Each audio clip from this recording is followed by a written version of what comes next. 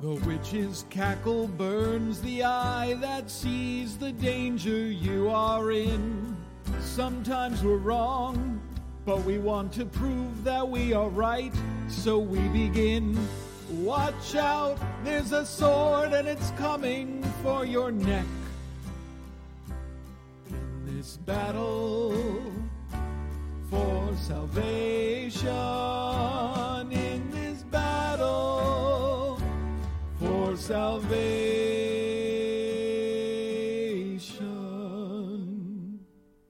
Hello, everyone, and welcome to episode 8 of the Battle for Salvation Warhammer Underworlds podcast. My name is Max Bernstein. I'm Randall Slate. And it's the episode you've all been waiting for about the Mollog's Mob. But before we do that, a couple of tournaments we want to make sure that we talk about first. Coming up in West Hartford, Connecticut, we have the Games Workshop store up there. This is this Saturday, February 23rd, starting at 1 p.m. I'll be there. Randall, you going to that one? Sure. All right. I'll see you there, man. What are you gonna be playing? No idea. I have two. Probably Mollogs. I'm probably not playing Magors for the first time. I have a couple of other ideas. There's another one happening up at Newington, Connecticut, a tabletop shop, where we've been before. This one is on March 16th at 10 a.m. is when they start, but they don't actually start usually until 11 a.m. I don't know if I'm gonna be able to make this one. I think I have something else going on that day, but maybe you'll see Randall there. And then, of course, the Portal in Manchester, Connecticut on April 13th, starting at 10 a.m. I'm planning on going to that one as well. And of course, we also have on March 2nd, the inaugural Battle for Salvation quarterly kit tournament that we announced last week. It's still going on. If you want to register ahead of time, you can. And that's coming up soon, man.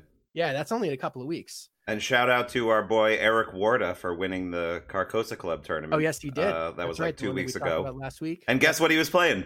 Mollog's Mob. Yeah, I know. Everybody is. Look at all the glass, man. That's what you got to do. Now that we've done that, onto the show. And we have a special guest today to help us get through this expansion, and also to tell us about how we did at LVO.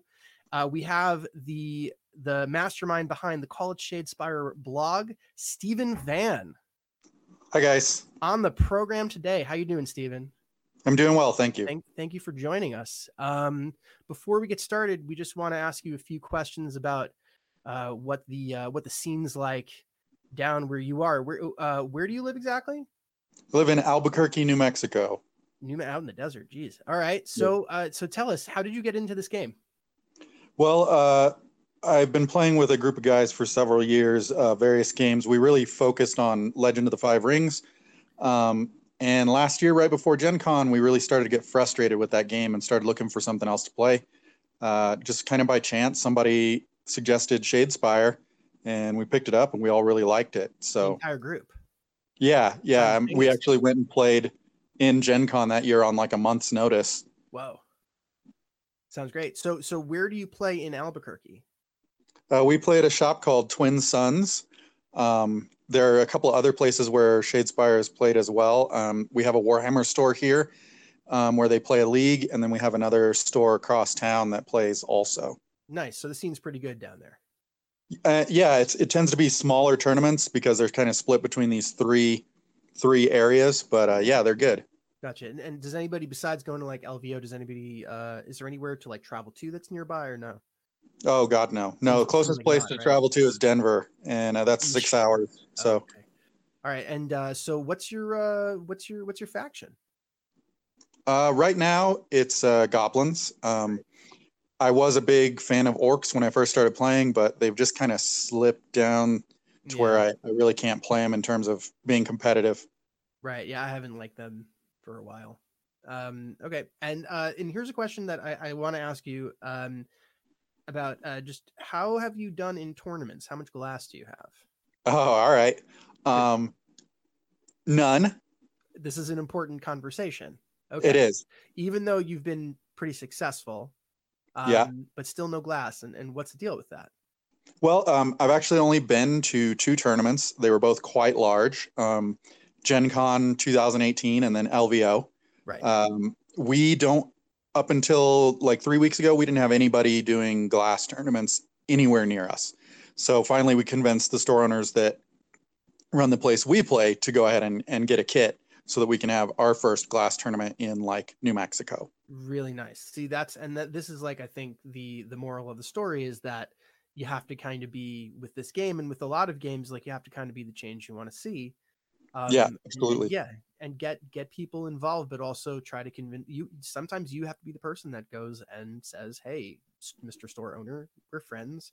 Why don't we do a kit tournament?" And those kits are actually not that difficult to get. Yeah, it actually ended up being pretty good and pretty simple once we figured out it was something we wanted to do. Oh yeah, absolutely. And it's important to have that prize kit, or else people won't really come.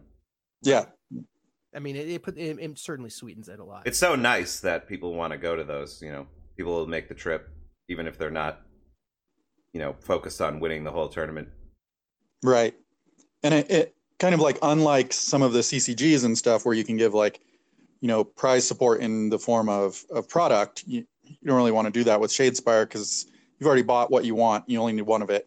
Right. So I think the kits are super good for motivating people. Yeah, they're smart. And the trophy thing, I think, is I can't think of another thing where you get a trophy if you win a small tournament. Yeah, I can't think of another one. So one other question: who's the best player in your meta? As much as I'd like to say me, it's probably not me. I think probably Tim Casey. He won Gen Con last year after playing the game for about a month. Oh wait! So like your entire group just started playing on a lark. And then went to a major tournament and one of your guys won. Yeah. That's awesome. What was he playing at the time? This is like Magors, right? He's playing Magors, of course. See that? Magors. Because they're the best. All right. So we're ready to move on? Mm-hmm. Sounds good. All right. So Stephen, welcome. We were not going to talk about this, but between when we had our pre-episode meeting and now, this whole thing about Dreadfane dropped. And so I feel like we have to talk about this. Dreadfane! Which is another kind of cool word, I guess. It's like night, like Shadespire. Call it Dreadfane. Call it Dreadfane. I think you have to. So what's going on with this? Randall, you've done some research on this. Yeah, we had the 2019 Toy Fair in New York recently, which is a big convention where companies get together and display their products that are coming out in the next year or two. And Games Workshop was there. They have a new 40K like box game called Combat Arena. They have a Age of Sigmar kind of, I don't know, I guess role-playing game. They call it a fantasy adventure board game. And then they also have a Warhammer Underworlds starter box, and they're calling it Dreadfane this time. And it's a little peculiar because we already have Night Vault, which is the starter box for Underworlds, but we're also getting another starter box called Dreadfane, which is a little strange. And they don't give you much info or anything either. Say again? It doesn't seem like season 3. It just seems like a kind of an add-on. No, this is just kind of a separate thing they're doing. Yeah. And these games, last year, Games Workshop came out with a couple of games that were going to be only available in sort of big box stores, kind of like Barnes and Noble. And they had one called like Space Marine Heroes, and they had this thing called Blitzball, which is like Blood Bowl but more simplified with a smaller board and less players on each team. And I think that this is what they're going for with these box games. They want to have them in the bigger box stores and get more exposure to people who don't know what Games Workshop is or what Warhammer is, or just more casual players who like board games and are in the store looking for board games and might pick this one up. Yeah, I mean, I see a lot of the same elements that we see in standard Underworlds. We have character cards that can be inspired. We have objective cards for your hand. We have power cards for your hand. I see all the tokens and activations, and the dice seem the same. I don't see magic dice. We don't see that. So we have a picture and then a very short description of what the game is, and in the picture, we don't see any magic dice, so we're assuming that both of the warbands do not have a wizard. Yeah, the only two things that I see here that seem noticeably different Uh-huh. is that the two sides of the board seem to be attached to each other. So like it's one large board. Right. And then the other thing I see are these longer cards that have like kind of like a reddish hue to the back. Right. And I can see the front of one of them, but I can't read it. Yeah, you can't read it. So we need to have the CSI team come in and Hans. Yeah, exactly. Right. But where's that button? Yeah. So those are, I guess, an addition just for this box. And we don't really know what they do yet, but we're kind of predicting that they might be some sort of like persistent like twist on the game. Yeah. Because we see that in Age of Sigmar and in 40k too, when you play the open war style, which is the more casual style of play, as opposed to match play, which is like the tournament rules. If you play open war, usually you draw a random card and it will have some kind of twist to the game, like some meteors will fall out of the sky during the game, or there's like it's like snowing during the game, so you're less accurate with your shooting attacks or something like that. Did they mention something like that in the description? I thought I heard not on this page I'm looking at, but but they Yeah, do mention. Oh, go ahead. I have a screenshot from somewhere, and I don't actually know where it's from because a buddy of mine sent it to me. That does mention the kind of like meteors and lightning aspect of the game. Right. Like there might be just like environmental things that are just affecting dice rolls and stuff. That's interesting. Yep. And then in the description, they do say that everything in this box, I guess, other than the red cards, can be taken into the real game. You know, you can play these. There's actually two new warbands in the game. There's one that's Stormcast Eternals. Of course.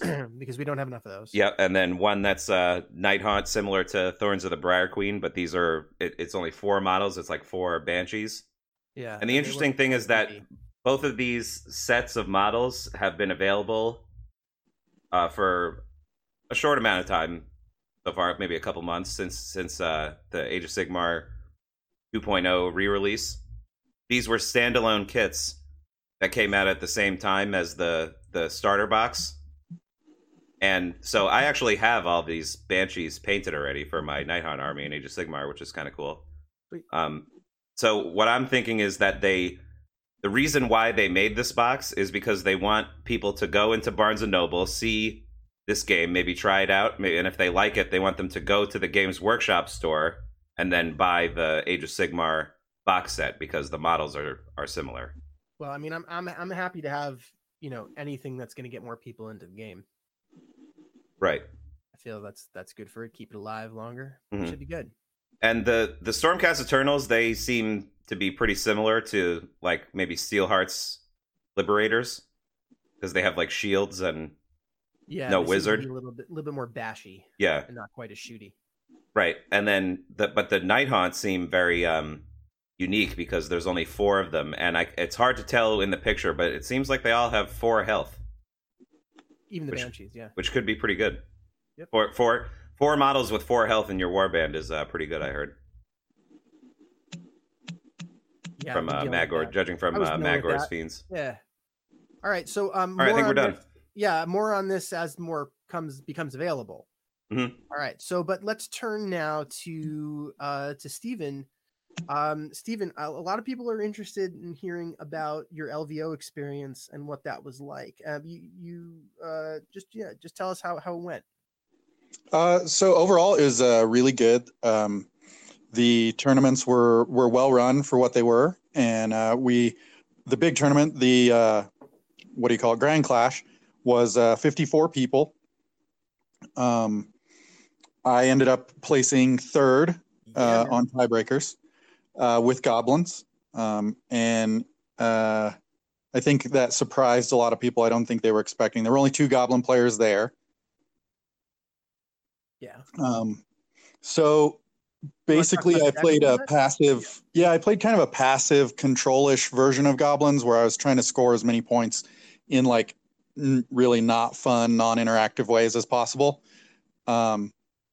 And to a great extent used Acolyte of the Cataphragms as my kind of big punch at the end. Yes! I've been looking for a tomes deck that works. The Cataphragms tomes. I finally found one. I've been trying to put together a tomes deck, and I've been trying it with Curse Breakers, and I've been trying it with the Eyes of the Nine.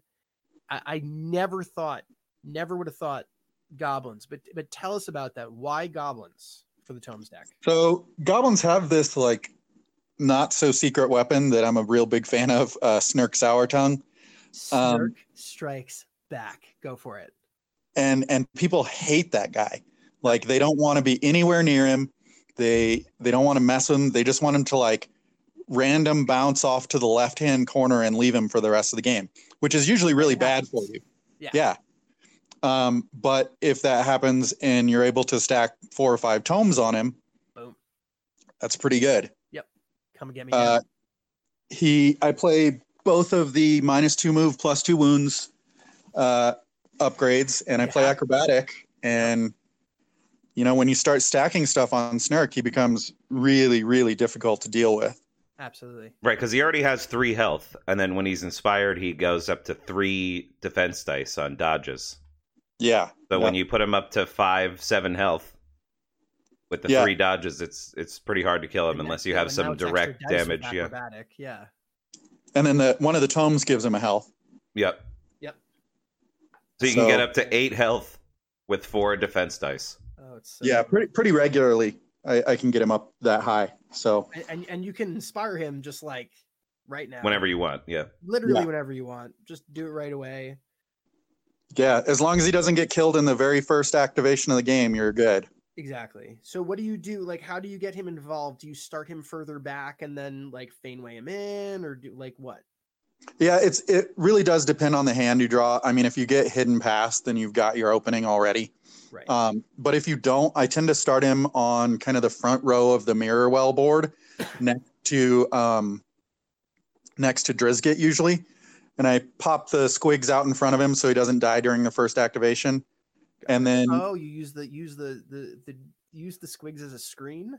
Yeah. That's smart. I like that. And then on my first activation of the game, I almost always activate Drizzt.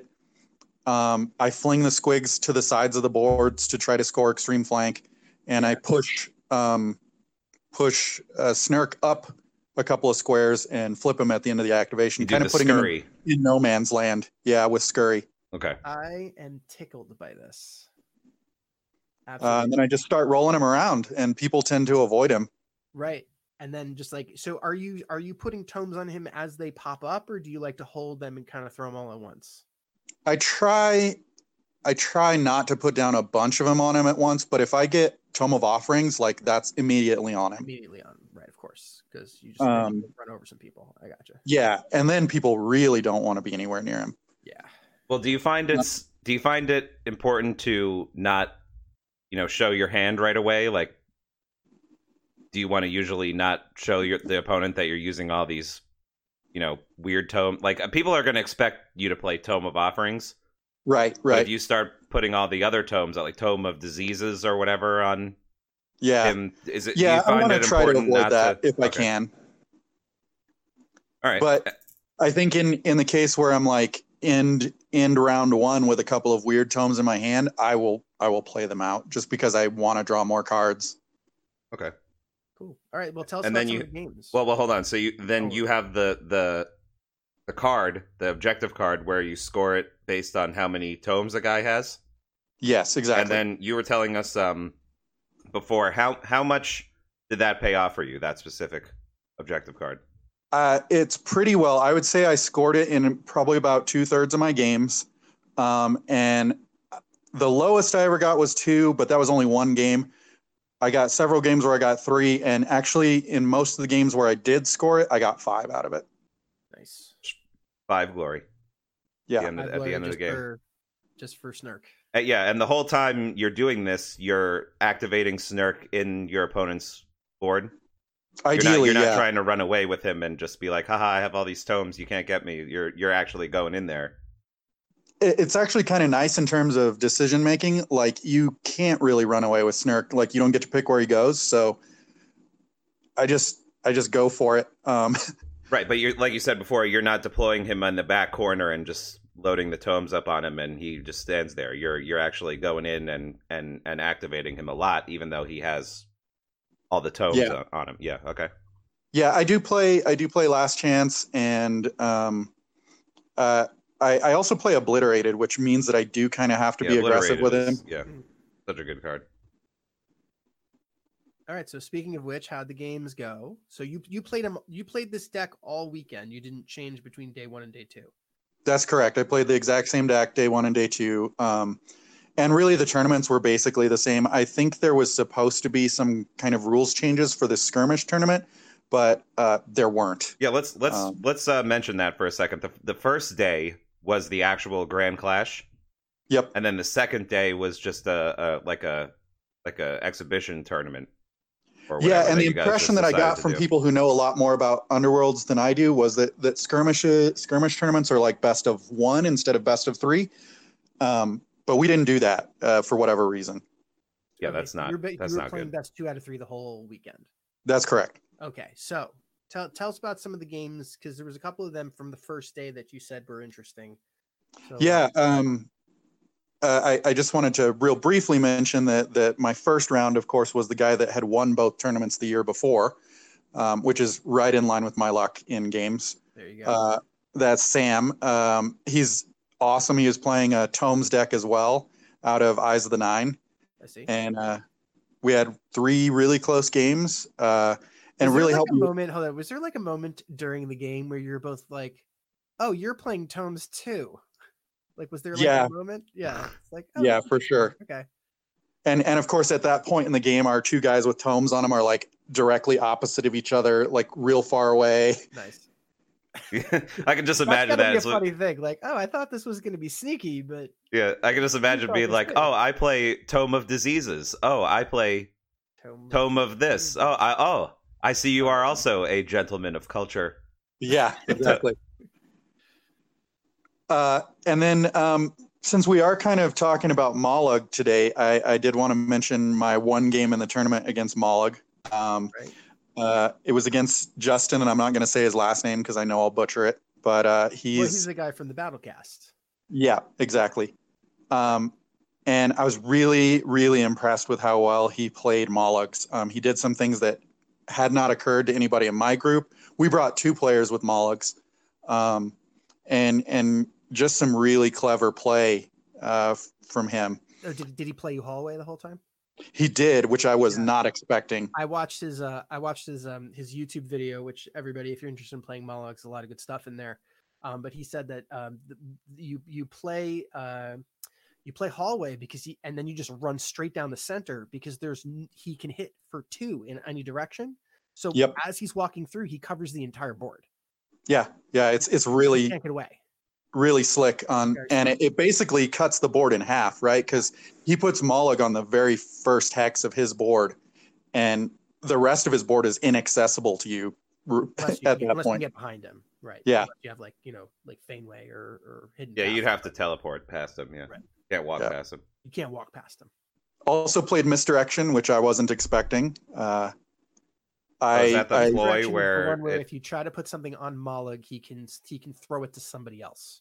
Yep. So I frozen and timed his Stalag Squig 3 games in a row. There you go. Yep. Very smart. I've seen people do that, or the one that just cancels the other ploy on a dice roll. I forgot what that one's called. Forced denial. Forceful denial. Forceful denial. Yeah. And then I also wanted to point out in that game, like I can pretty much pinpoint what single play made the game work for me, because we did go to best of 3. Right. And in that 3rd game, I mean, it was totally just having the right cards at the right time. On the very first activation, Justin inspired Mollog with a card. Which one? Because he plays Regal Vision and he also plays Furious Inspiration. Yeah, and I don't remember which one got used in that game, but he did use them both in our games. Yeah. Yikes. But he basically made a charge attack into Prague the Netter, who I would put up as kind of a sacrifice, and it just happened to miss.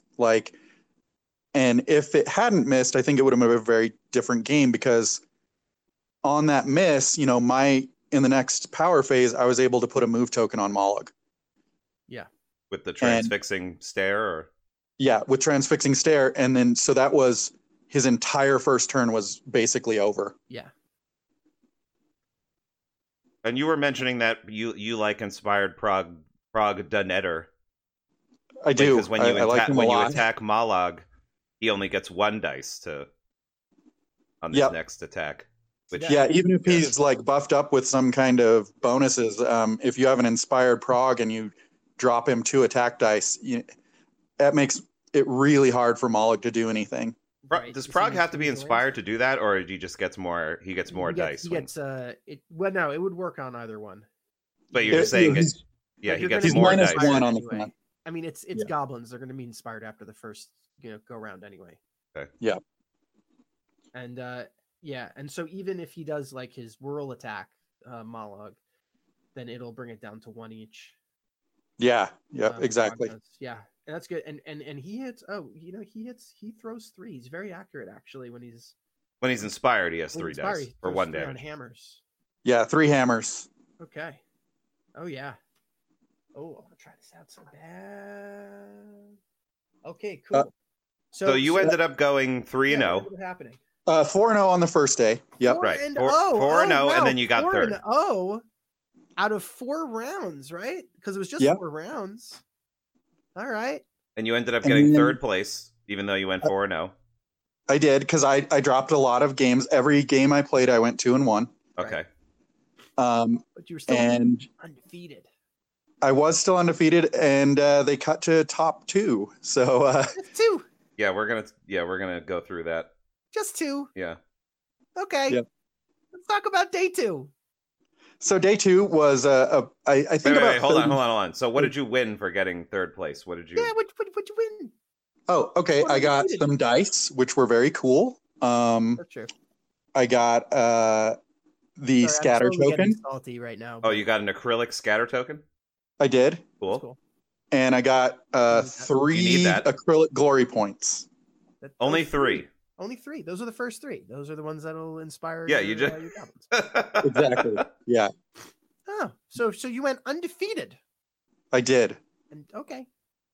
All right. Nice. All right, cool. And who ended up winning the whole thing? I'm sorry? Who ended up winning the whole tournament?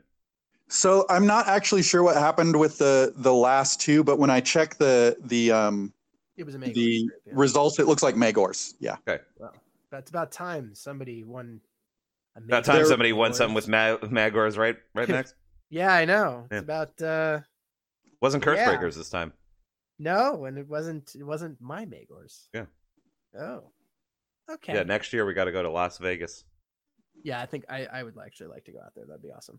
It was a blast. Yeah. Tell us about day 2. So day 2 was this skirmish tournament. There weren't as many people. I think largely because nobody really knew what was going on. But we still had somewhere between like 35 and 37 people, I'm pretty sure. Pretty good.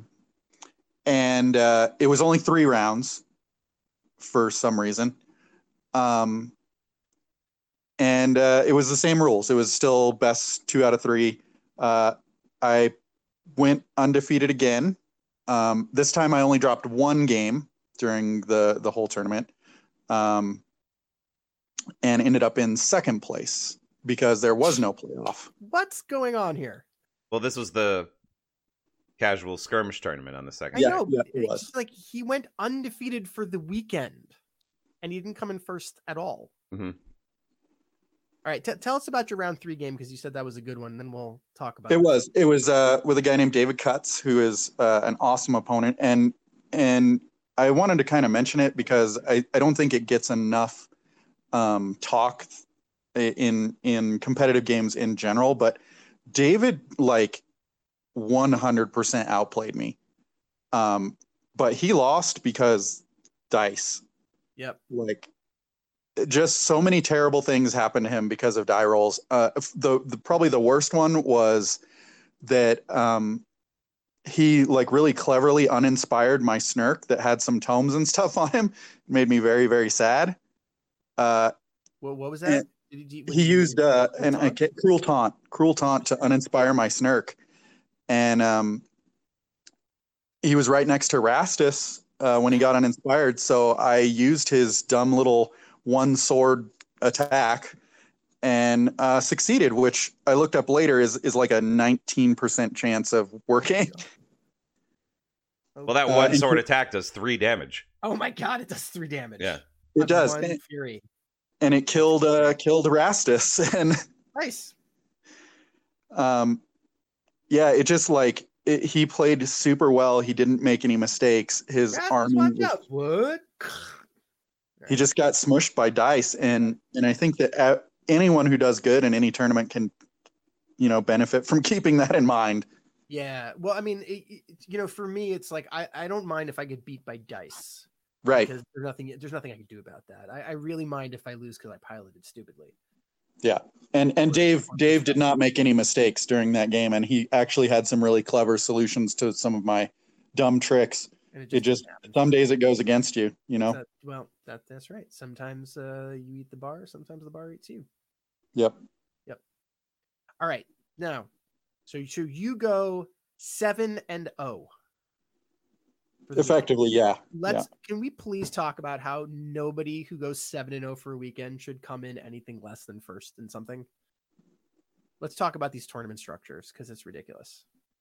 I don't know that I would say the second guest that we've had on that has been to a major Warhammer Underworlds tournament and has been frustrated with the structure of And Bryce Johnson, who we had on the show last week, like he benefited from it, but he was the first to admit that it wasn't well done. They had 5 rounds, over 100 people.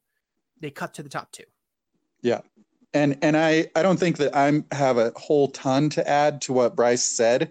I think he got it right on. Yeah. But there is one particular aspect of it that really bugs me, which is the matching system. Yeah. Talk about that. During which people who have the best tiebreakers, usually the first tiebreaker in GW is games lost, right? So people who haven't lost any of their games within their match will get paired against people who have the worst tiebreakers by the pairing system, which on its surface sounds good. It sounds like you're going to promote the best players, right? But if, say, you get paired against the guy who won the tournament the year before and you drop a game, then you're on the back foot the entire tournament trying to catch up because you're getting paired with the people who finish the strongest every round. Every time, yeah. And that could be really frustrating for someone like me. Yeah. Who has a lot of little goblins who get stumped. Yeah, who occasionally will just, barf up 6 glory to my opponent because they're designed to work that way. Yeah, they are. And they generate a ton of glory as well. So, there's that trade-off. The other problem I had was in day 2, there was a bye, which I had not had any experience with.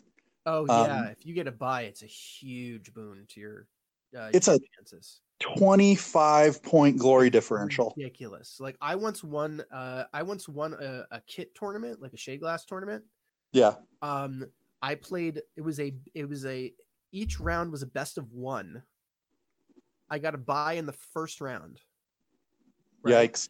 And then I played 2 games, won them both, and won the tournament. Yeah. Took home the glass. And I felt like I didn't really do anything because I didn't really do anything.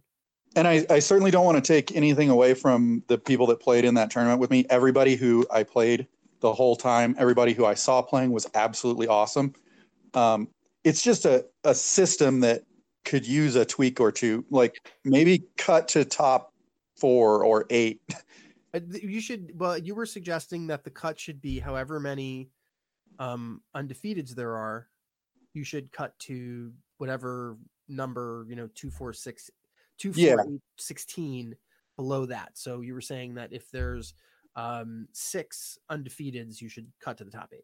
Yeah, and then at least those people who spent all day not losing a match, they get to at least go into elimination rounds. And I, having come from X-Wing, X-Wing is always a cut to the top 16 or at least at those major tournaments. Yeah. And it usually happens on the second day. So you'll play one day And if there's enough people, you'll have 2 heats. I don't know if we'll ever get that anytime soon, but they'll do like one day, and then they'll cut to the top 32 or the top 16 or however many people it is, and then they get to vie for the title single elimination. I think that's a little bit more fair, and also you have 2 days anyway, Right. and then you can have another side tournament like the one that you were in on day 2, but have that for the people who didn't make the cut. Yeah, and I actually have quite a bit of experience with that kind of structure also from Legend of the Five Rings. Whenever we had a major tournament, we had a grinder day where people would qualify, and then on the second day you would have the big deal, and you would have a second chance tournament for everybody else. I think that's a better way to do it, and I think it makes more sense all around. And I will also say that I have benefited from wonky matching in Legends of the Five Rings. When they did the re-release of the new game, the very first tournament was it was the biggest LCG card tournament ever. It was called the Kiku Matsuri, and it was at Gen Con, and I won. Nice. But I won because there wasn't a cut. I just had the best Swiss record. Nice. Oh yeah. What clan do you play in Legend of the Five Rings? Phoenix. Oh, nice. Oh, here we go. You guys going to talk about that now? No, we're good. I've given up on that game, but that also didn't, kind of from Bryce's point of view, I suppose. I felt kind of the same thing. That didn't feel great. Like, No. I won, I got number 1, but did I? Did you beat anybody? Did you beat Right. the best people? Right. Exactly. That would be like if you were like, if it was the NBA playoffs and whoever had, won their series in 4 games is the champion of the playoffs. Exactly. Yeah. Not necessarily who played, the top 2 match, but whoever had the fewest losses in the run up. Which could just be match dependent. Yeah. Yeah. So I would like to see I think the best fix is a bigger top cut. I would also like to see some changes to the pairing system, but that may not be a doable thing for GW. All right. Well, if they're listening, GW, this is what we're saying. Well, it's just that a lot of it is also the base rules of the game, the way that you score an individual game. Yeah. Sort of but enables this. They can. It does stuff.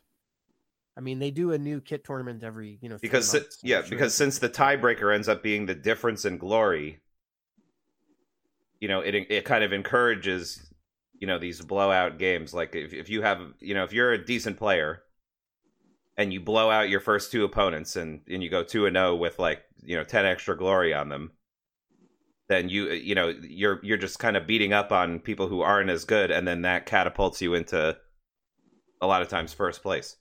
Yeah, and you'll continue to get paired against people who haven't done as well, which is the bummer part of it. Yeah. So I think maybe we should have maybe in the next season there maybe should be a change to the base game rules. Yeah, that enables you to have more relevant tournaments. All right. Yeah, I'm all for that. All right, we're in agreement. Mm-hmm. Yeah. Cheers. All right, so let's talk about what everybody came here for. Let's discuss this new expansion, the Mollog's Mob, the one that we will see everybody playing. This is everywhere. the new boogeyman. Sea of Mollogs in this game until somebody figures it out. Just Mollogs as far as the eye can see. Is it beautiful? No. There were a lot of them at LVO. There were a lot. I bet there was. And you said that in your game against Cursebreakers, the guy played Cruelton, which is a card that nobody has ever played with before Mollogs came out. Yeah, now correct. You kind of need it. Because the worst thing you can see across the table from you is an inspired Mollog. Yep. And it that warband hasn't been around for very long, but the most winning faction of Cursebreakers have adjusted their deck to be able to fight against him more effectively. He's the Underworld's version of an invasive species. Yeah. We have nothing in place to deal with this guy at the moment, and he's going to proliferate, and take over. Mm-hmm. Okay. Anyway, let's start with the character cards though, and I want to start with the squigs because it'll be quicker. And Okay. also they're funny, and also if you play Mollogs, you will never You never look activate at them. these- you never activate them. You're never going to see what these things do. So I'm going to go through them very quickly. Just get them out of the way quick. It's literally like hey, Stilac Squig, what are you doing here? I score extreme flank, and that's it. Hey, my Okay. opponent forgot to place his Stalag Squig till the third round in one of the games. And It's like, 'cause neither who of us cares? Doesn't noticed. matter. Nobody cared. Didn't even use it. All right. Speaking of the Stilac Squig, which by the way is just a fun little model. Let's be fair. I have a little idea. Because everything for my needs to be painting cute scheme. and adorable in Warhammer nowadays. These guys are pretty cute. I got to tell you, these guys, especially the Stilac Squig, I really do like it. All right, let's start with the Stilac Squig.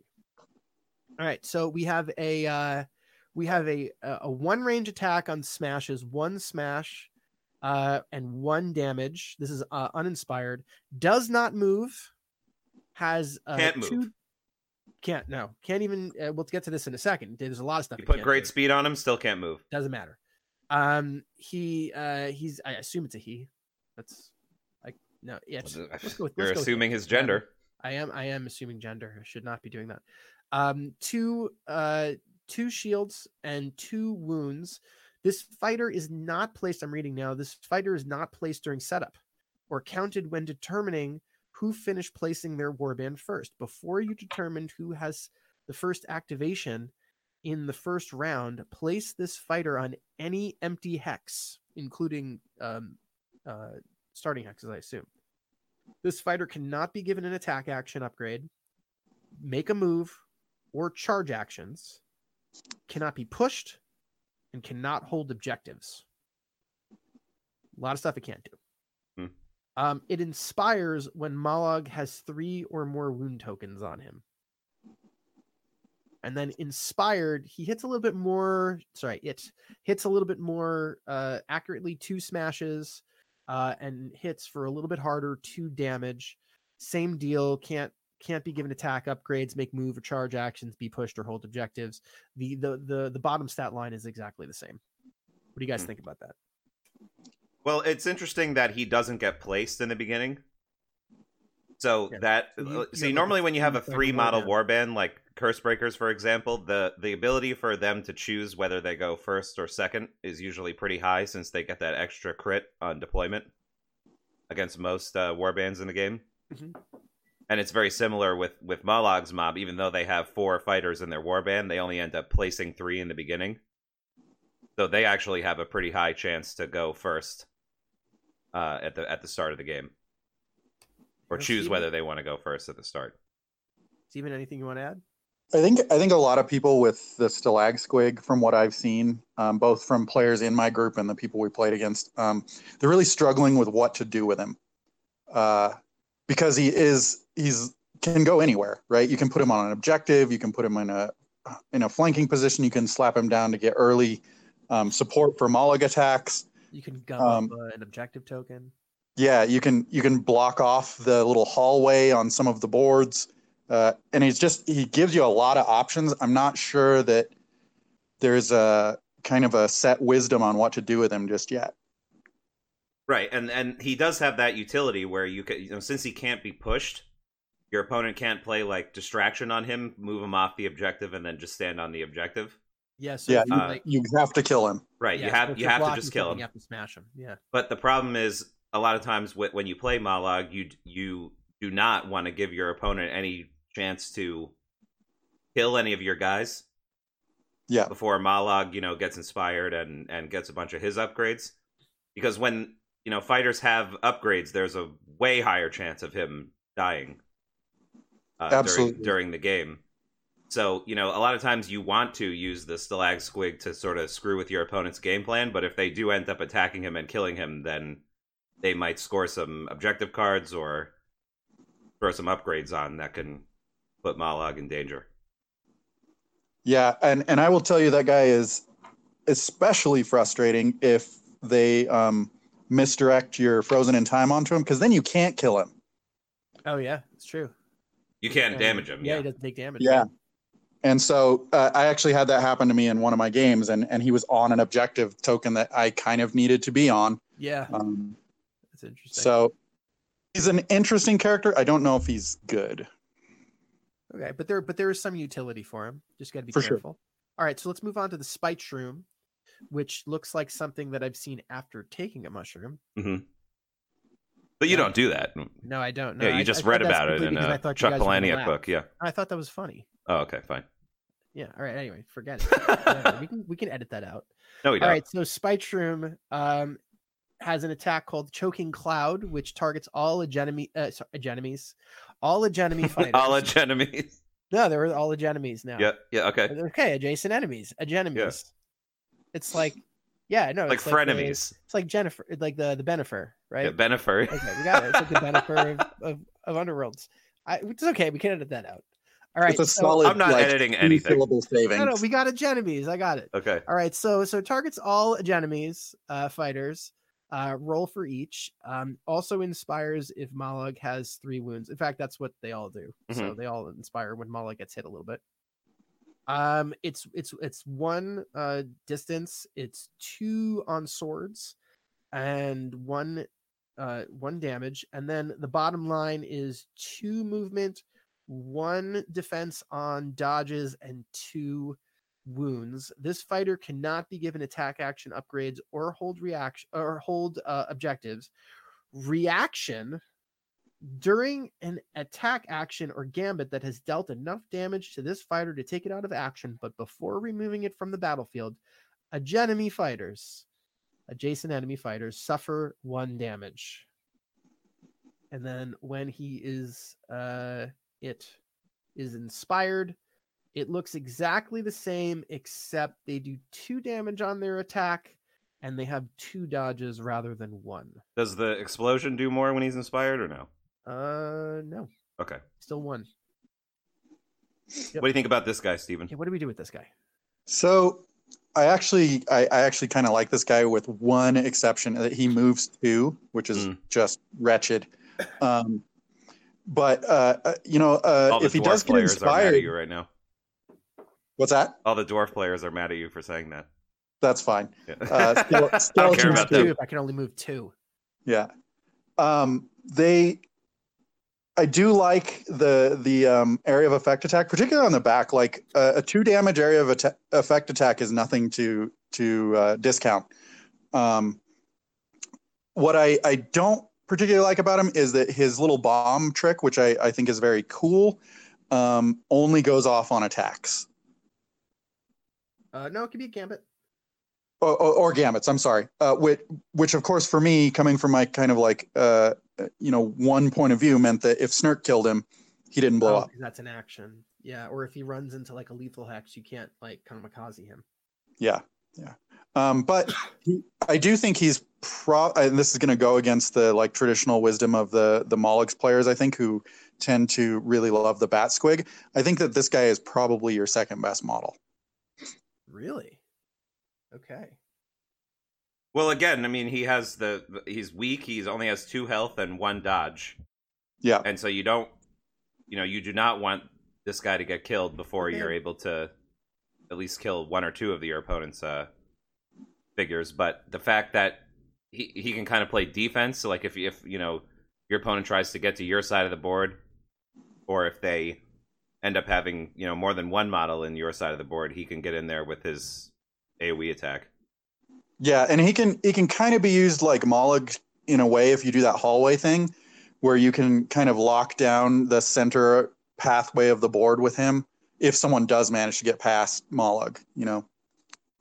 Okay. All right, so let's move on to the Bat Squig then, or the Squidgen as people were trying to get. Max's favorite guy. I do like Squidgen. Here's the thing. I don't come from an AOS background. I don't really have any affinity for squigs, but this is pretty funny. I mean, it basically looks like one of the it looks like one of the ones from the goblins, but he's flying. Yeah. Pretty cool. All right. Anyway. Well, there is no Bat Squig in Age of Sigmar. There's no flying squig.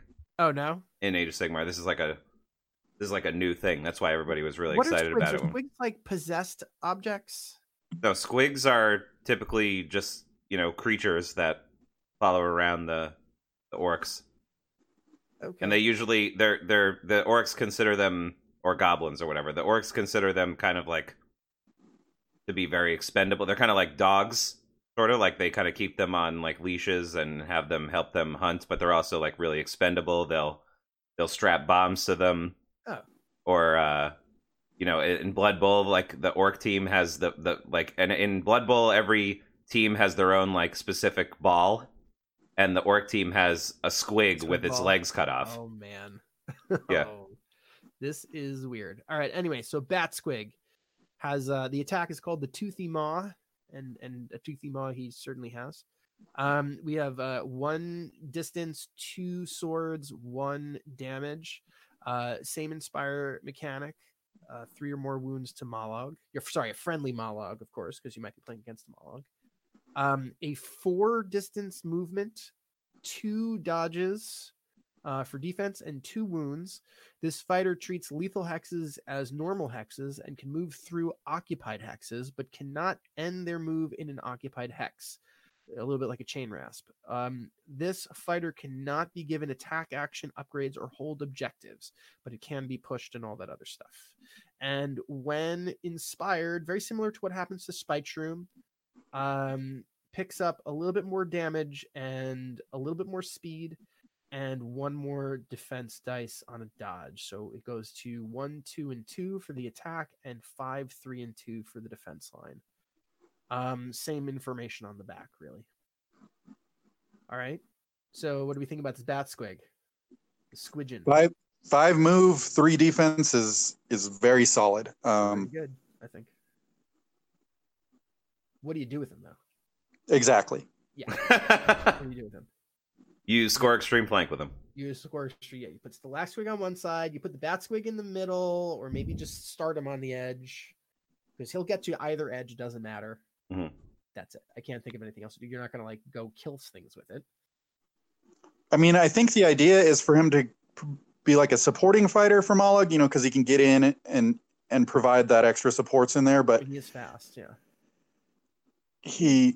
That's an activation you don't use to move Mollog, which is a bad activation. Yeah. It would be nice to have him, since he's so fast and he's kind of useless. It would be it's kind of like how I used to play with Reavers or Orcs, where you just kind of move your less powerful guys into a position where they can then you can charge in with Gurzag or Garrick or whatever, and then you'll have a support. The support dice will help you hit more accurately. And I think that's probably what he's for. But the problem is that you have to end up using an activation to get him there, which is not, normally you in an ideal world you'd like to be activating Mollog all 4 times in every round. Yeah, exactly. So, do you guys remember that scene from Contact where the character goes and is describing what space looks like on her journey? And she says, like, you should have sent a poet. Okay. We should send a poet to describe this Mollog, because it's like looking at the deepest, darkest parts of the universe here. Look at this amazing card with all of these giant numbers. There's a tear in my eye. He puts all other fighters to shame. Oh my God. They literally, they were just, the developers were probably sitting in a room going like, all right, what else you want to throw on this thing? Let's go. Okay, here we go. Mollog the Mighty. It's an understatement. Okay, he's got 2 attacks. 2. Two different attack actions. Oh my lord. He's got the makeshift club, which looks really hard to paint, by the way. 2 distance, so he can hit you from 2 hexes away. 2 smash, which is always pretty good. 3 damage to start. Knock back 1. Okay, we have that. Then we have the Whirling Club, which, by the way, it says it targets all adjacent enemy fighters. Roll for each. Mm-hmm. This is a little bit less accurate and a little bit less damaging, and a little bit shorter range. It's a 1 distance, 2 swords, and 2 damage. But against a bunch of chain rasps or a bunch of goblins, it doesn't sound too bad. And then he has a 3 movement, 1 1 shield defense, and a full 7 wounds. He's 2 fighters in 1. This is like the Giant. Remember we played that game with the Giant? Gargant. I know. Yeah. It's like the Gargant with slightly less wounds. Mm-hmm. I feel like Gertzag is just crying into a beer. It's like, whoa. What is that giant thing? He says. Gerzag and Fuel Grimnir are like at the bar, like being like, I yo, thought we were good. Like so irrelevant now. Yeah. God. Anyway, and then go to Hold his text. He becomes oh, sorry. Yeah, that's right. This fighter. Hold on. Wait a minute. Hey guys, what do you want to throw on this next? Oh, I got an idea. How about if this fighter can make a move or charge action, even if it already has a single move token, but not if it has a charge token? All right, that's not too bad, right? Oh, wait, what about when he's inspired? Okay, well, when he's inspired, they give him an extra damage for his club. So now he can one-shot everything else. No matter what it is, and let's add a little knockback on that, knockback 2, so you can knock things back 3 hexes. Mm-hmm. And then for the whirling club becomes more accurate, and you get to be uninspired Riptooth for everything around you. Yep. Pretty great. The bottom stat line, though, stays the same. Hey, guys, what else you want to throw on this thing? Well, I got one more thing for you. You ready? I'm ready. Are you ready? We're all ready. This fighter can make a move or charge action, even if it has a single move token or a single charge token, but not if it has both or more than one. And charging twice was too good, so we had to ban Time Trap. Right. But not right. The thing that we banned. Yeah. We'll now just put in the text of a fighter card. Mm-hmm. What happened here, Steven? I don't know, man. Why did you write Stephen Van? Why did you write this card the way you did? I really wanted to drive as many Sepulchral Guard players out of playing anymore as possible. But you could just bring them back. Yeah, then he can put. Then he kills them again with another 15 glory in one shot with the tome that gives him 2 glory for killing a guy. God. Yeah. What were they thinking? I don't know. But anyway, so here's the part of the... Remember last week when I said that I thought this game was balanced?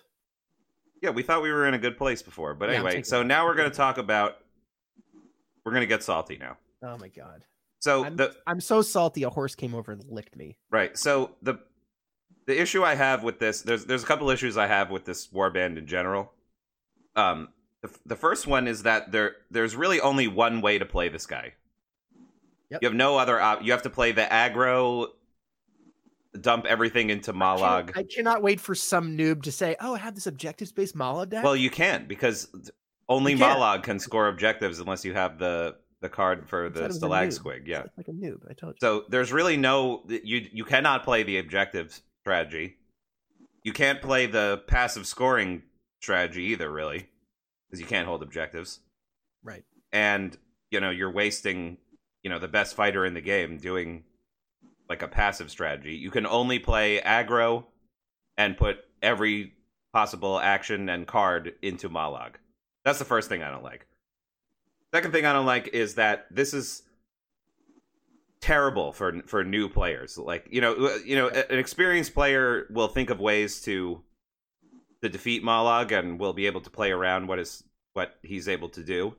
But if you're a new player and, let's say you're a new player and you fight against Curse Breakers, right? Like, you're probably going to lose, but at least you'll be able to play the game. You'll be able to, move and attack, and you might do some damage and, maybe score some of your objective points. But if you're a new player and you play against Mollog for the first time, you have no chance. Like, unless the other guy rolls just absolute ice cubes for his attacks with Mollog, then you have pretty much no chance. And I wouldn't want to put, like, if my first experience with this game was me with my, Reavers or whatever, and I had to play against Mollog, I would not play this game anymore. Oh yeah. Yeah. Be like, oh, this game is not balanced. Right. Yeah. And then the second thing, and maybe this is a good thing, but people, because of the existence of this one warband, you are I don't care what you say, you are going to have to change your deck. Yeah. To maybe not change the whole thing, but you're going to have to add some cards into your deck specifically to counter Mollog. Or switch to this faction. You're like forced to do that now. Well, I don't know about that, but you're going to have to change a couple of cards in your deck. Like you mentioned, the guy playing Cursebreakers had Cruel Taunt. You added Transfixing Stare to your deck. Those cards aren't that powerful against other factions. They're okay. But, you know, when you're playing a 20-card deck and you have to make some hard cuts, those cards don't often make it. But now you have to be like, well, what if I play against Mollog? But yeah, and you will, because when you go to a tournament, you'll have to play. When you go to a tournament, if you want any chance of winning, you will have to play against Mollog or Cursebreakers at least one time. So, you know, you're going to have to end up running a card that's suboptimal against Cursebreakers just so you don't immediately lose to Mollog. So that might be a good thing, like, you know, kind of balancing the game out, making it so everyone's decks are slightly less powerful just to deal with this one guy. Unless you're, I don't know. We'll have to see how that plays out. I'm not happy. Yeah. And then the last thing I really don't like about this is that I feel like it will kind of push, it will sort of widen the gap between what factions are viable and which ones are not. Like Steven said a minute ago, you know, Sepulchral Guard are going to have a really hard time against this guy. Reavers. Yeah, Reavers, Dwarves even. Yep. Dwarves can actually kill, you know, Field Grimnir could actually kill him, but, like, you know, the fact that you can't move that much, you cannot get away from him with Dwarves. No way. And if he one-shots your Grimnir before, you know, you can get the upgrades on him, you're toast. Right, and so you and I, Randall, we've played like 3 full matches against either by playing Mollog or playing against Mollog. So we played your Farce Riders and I was playing Mollog, and then I played with Rob Mead. He was playing Skaven and I was playing Mollog, and then I played against you with my Magor deck. Mm-hmm. Every game was a blowout loss. Well, and then I want to mention that all of those games, our decks were not teched against Mollog. That's true. But I'm just saying, if you're not teched against him, you have no chance. Like, it seems really, really negative if you're not putting in cards specifically to deal with this one behemoth. Mm-hmm.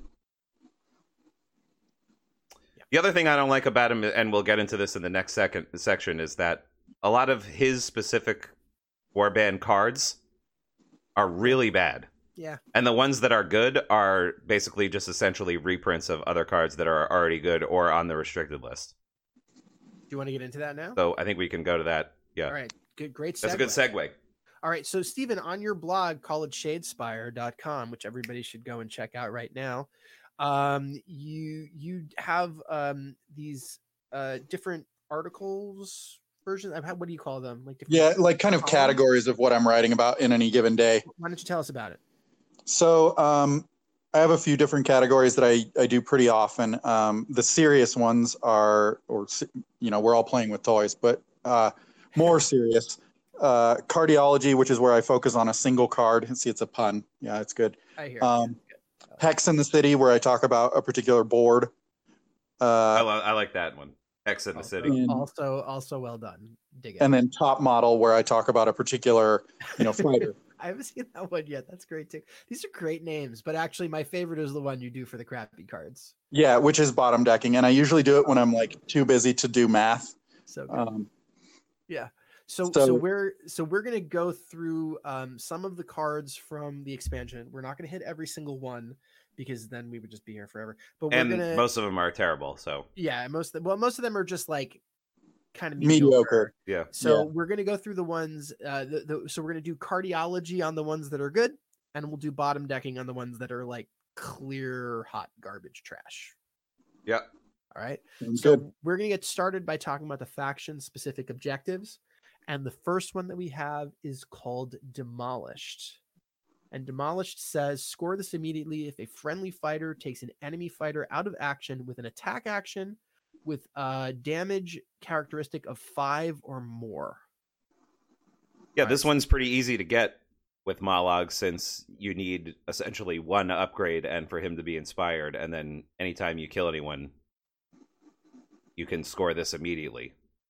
Immediates are always good. Yeah, it's kind of like another advancing strike a little bit, sort of. Yeah, very you just strong. kill a guy and you get an immediate glory, yeah.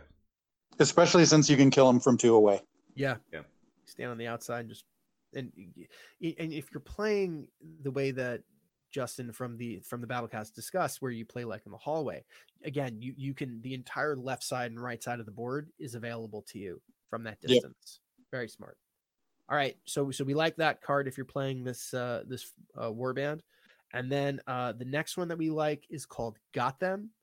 And this is score this immediately at the beginning of your activation if there are 3 or more friendly fighters adjacent. 3 or more agenemies fighters. Okay, I'm going to do it again. Hold on. Score this immediately because I'm going to. Reading is hard. It's really difficult, especially when you have to do it the entire time. Score this immediately at the beginning of your activation if there are 3 or more enemy fighters adjacent to a friendly Mollog. 2 glory. Yeah, that's a score immediately for 2 glory, and it's not that difficult to do. Yeah. Yeah, the reason that I like this one is that I compare it in my head to Obliterate, which was just a game winner for me all tournament. It's a 2 score immediately that basically you can set up with 1 card. Mm-hmm. Center of attention. Center of attention, or you can push him. Sidestep. Yeah.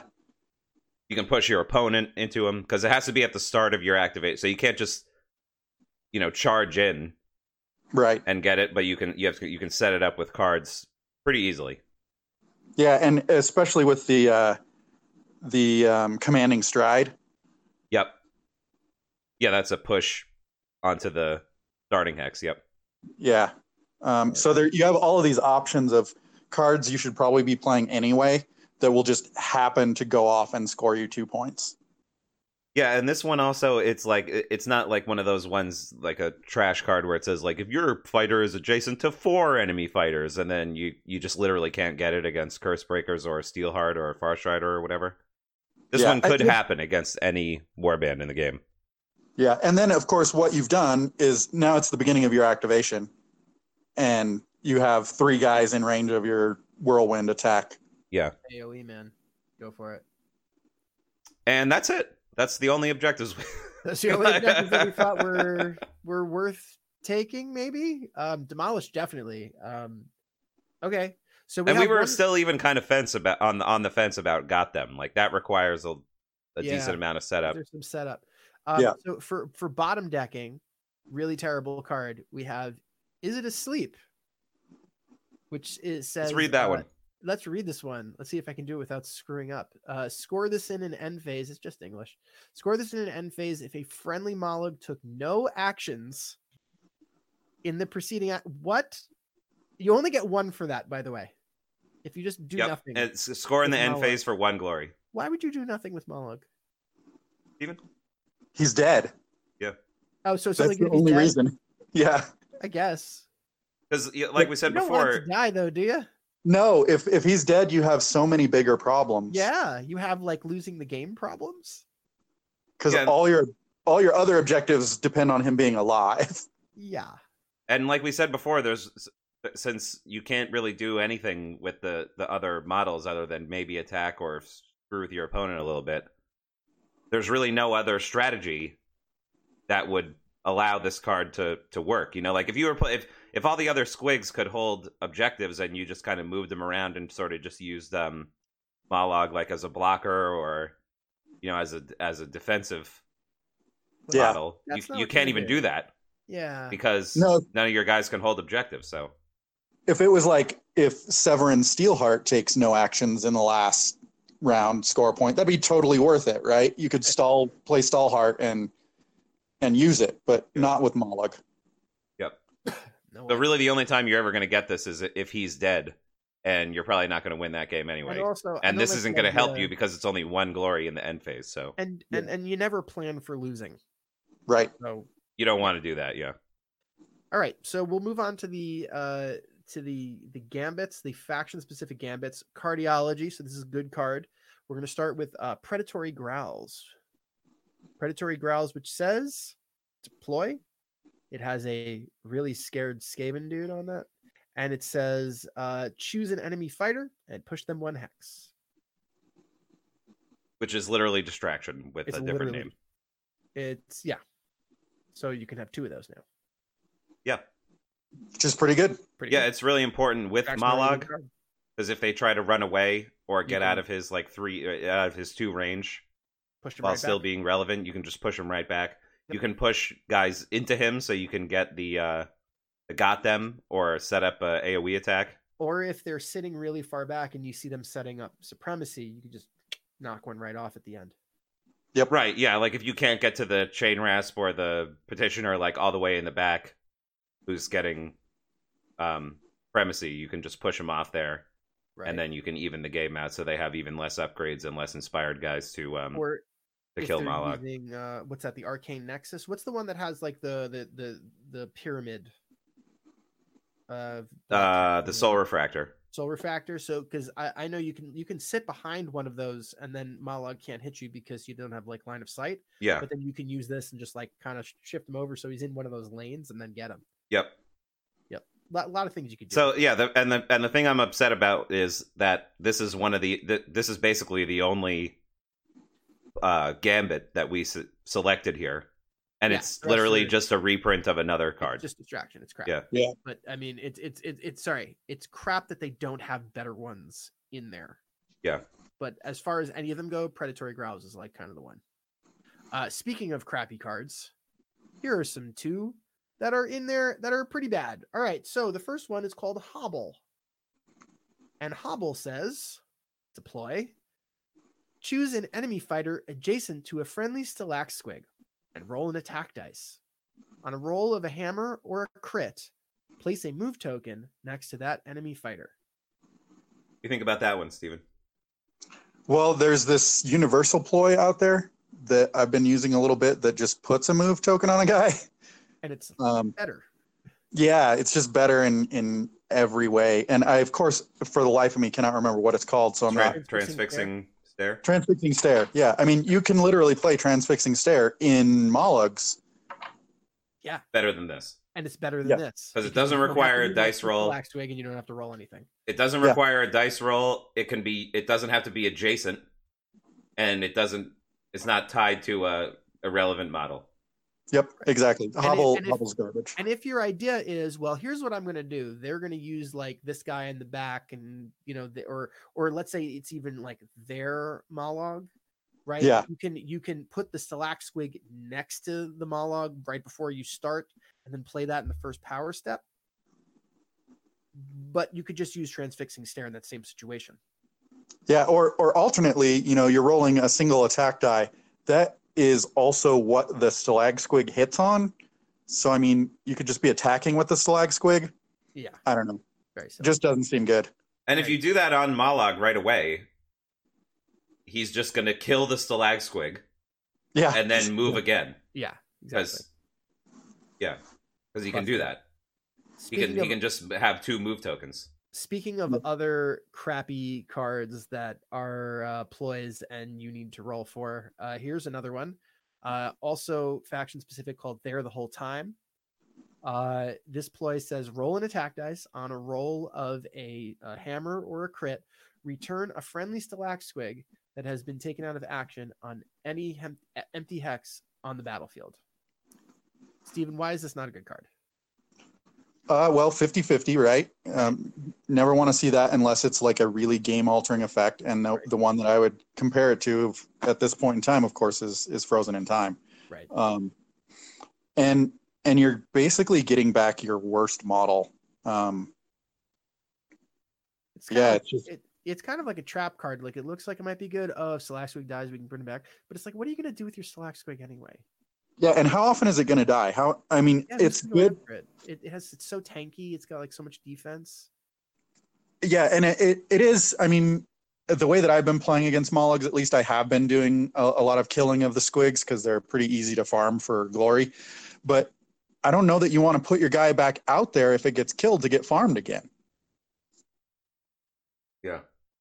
Yeah, not feeling it. The fact that it's a dice roll really kills it for me. For sure. Yeah. Because when you have cards in the game like There Are Always More or what's that one that the skeletons have where the guy just comes back? Yeah, you just put a guy out. Those don't require a dice roll. I guess the trade-off is that the stalag squid can be placed anywhere, while the Skaven or undead have to be on the starting hexes. Yeah, and I mean, I guess what it's telling you is like, you clearly put it in the wrong spot the first time, so here's your chance to fix that. Yeah, I guess. I don't know. All right, well, let's move on to the upgrades, the faction-specific upgrades. We actually have a couple good ones here. The first one we're going to talk about is Blooming Spores, and this is a Mollog restricted upgrade, which is fine by me because it gives you 1 damage to this fighter's attack action with a range of 1 or 2. Right. So you want to run 2 you want to run great strength and incredible strength, but incredible strength is restricted. So you can't. So we'll just thankfully they gave us this. So they card. just gave you another copy of great strength. Another one. Yeah. Just enjoy, everybody. Mm-hmm. Enjoy the carnage. So again, this is the 3rd or 4th time where we're saying we like this card literally because it is a reprint of a restricted card. Yes. Yeah. All right. Steven, I can't imagine there's anything you need to add to that. No, I think it's you put it in every time. Yep.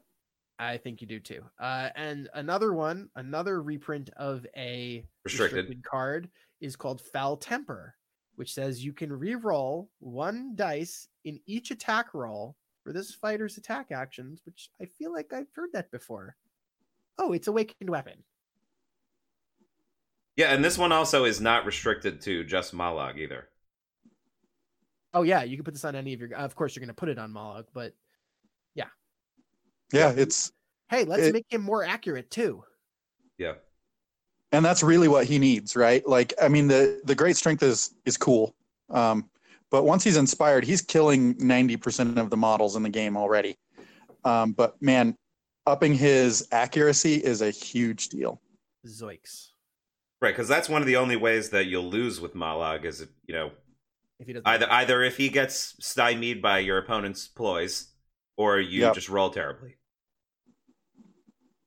Or your opponent gets really lucky with his attacks and kills him. So this kind of eliminates one of those lose conditions. For sure. And the guy that I played against, or no, I'm sorry, not the guy that I played against, the guy that one of our other group mates played it and Awakened Weapon. So all right, okay. Oh, so you can just you don't like your roll, do the whole thing over again. Yeah. Does that stack? I guess so, right? right? You roll the same one 2 times? Oh, you can't. Well, I guess not, right? You can't roll the same dice twice, but you can re-roll both of them. Like if you whiff on both dice, you can re-roll both of them if you have both of the upgrades. But you can't roll, like if you get like a crit and nothing, you can't roll that nothing 2 times. Correct. Correct. Once. Okay, correct. That makes sense. Okay, so there's a little rules thing for those of you out there. Okay, and now we're going to get to our a bottom decking for the upgrades here, which you've actually talked about on your blog. Yeah, I did. I wrote a little article on Jabbertoad. Which, by the way, I'm really upset that this isn't a good card because it's like part of the model. You have to paint this thing. Yep. Like, and it's not just terrible. All right. Yeah. So this reminds me of the Tzeentch, Eyes of the Nine have an upgrade where Turash gets his defense becomes a shield. Oh yeah, because he has a shield on his back. So you have to put an upgrade on him for him to put his shield in his hand and get better dice. Yeah. All right. So and I would encourage everyone to go to the Call It Shadespire blog and read the Jabbertoad article because not only is it informative, but it's also hilarious. Thank you. Give us the TLDR. Don't ever. It goes away if you miss. Right. So it's just thematic. Yeah, that's the best thing about it. Exactly. Literally a meme card. Yep. Okay. How about this? Like, I challenge anybody out there to play Mollogs. Put this in their deck. Use it, and still win. You probably still win. You probably could, but well, sorry, win because of it. Win because of it. That's harder. Impossible. Yeah, that's harder to do. That's hard mode right there. Like you have to kill Magor from 3 away with the Jabbertoad. Well, I think you have to play those objectives where you get objective points for killing someone with a 1 damage attack. Yeah, like precise use of force, or no. What's the other one? Bigger they are. Bigger They are. Yeah. Yeah. I mean, you can also No. score get the hence on this. It's got knockback 1, I guess. Sure. I think you should Knockback make a 2 on Jabbertoad centric deck. Oh yeah. Oh, that would be awesome. You can use Bag of Tricks to fish out Jabbertoad. Right. There you go. Put him on. Yikes. Yeah. And then what else can we get with this? We can do precise use. We can do Bigger they are. Finish them. We can do finish them. We can do get the hence. We can do what else we got? That's like a 5-point kill off Jabbertoad. I challenge anybody out there to get a 5 glory kill with a Jabbertoad. Videotape that. Send it in. Put it on our website on the Facebook page. Yep. I want to see this. Or we have another really bad one that we could talk about. It's like the perfect game of Underworlds. Yeah, and I actually think this other one is worse than Jabbertoad. It's less funny, but man, it is bad. Let's go. This is Rooted to the Spot. Let's talk about this one. This, you put it on the Stalak-Squig, and now this fighter can hold objectives, even though this fighter card says that it cannot. So now you have 2 models that can hold objectives, but not 3, right. So you can't score supremacy. Mm-hmm. Plus, if you're going to do anything with this, you would have to put Mollog on an objective and have him stay there. Yeah. Right. Why would you do that? Yeah, for some other warbands, like this might not be a terrible thing. Like if you gave this to Godsworn so that their dumb dog cat thing could hold an objective, it might be worth thinking about. But in a warband where literally nobody else can do that, it's not good. It's not good. I'm really disappointed that they put a bunch of like meme stupid cards for the Stalag-Squig in this warband that don't actually make them any better. Correct. Like, they're just stupid. The listeners may have noticed that like 3 out of 4 of our really bad cards so far have been about Stalag-Squig. Yeah. Why? What are you going to do with this Stalag-Squig? And there's even this other one called Wrath of the Living Rock, which is just a meme, and it says this fighter's attack actions have cleave. So your Stalag-Squig has cleave now. Yeah. Like, come on. Hey, he's like, hey guys, come on over here so I can bite you. Yeah. Nobody's going to do that. But, All right. you put that card on your Stalag-Squig? Guess I'm running away from him. Oh, you can't catch him. Don't need to deal with that guy anymore. Forget it. All right. So let's move on to the universals. We'll start with the objectives. So for cardiology, we have 2. The first one is called Get Thee Hence, which we've mentioned a little bit already. This is a score immediately if a friendly fighter's attack action drives an enemy fighter back 2 or more hexes, and you score 1. So basically, I love this card. It's pretty good actually. I think that any faction that has any fighter that has knockback, you can throw this in there, and all they have to do is land 1 hit. Similar to what armor even. Yeah, and knockback was kind of, for a long time, knockback was kind of considered like an inferior. Yeah. I don't know, text on a card, inferior word on a card to something like cleave or. It's nice to have it. I don't think anybody would say right. Take it off. There wasn't really a reason to build around it. Right. Yeah, and there were certain things you could do, like if you're playing like objective-based warbands, having the knockback was handy to just move guys out of position to knock you off of the objectives. Yeah. But there wasn't really a real reason to build for it, and this now does. Maybe it allows into that. Magor deck because Zarkus has it. Maybe it goes into a Curse Breaker deck if you're playing aggro. Well, the parts the places where I really like it is in skeletons and orcs because they're kind of, those are factions that are kind of languishing right now, and this is just an easy score immediately card that they can now add to their deck that sort of powers up their weaker fighters like the Prince and Basha.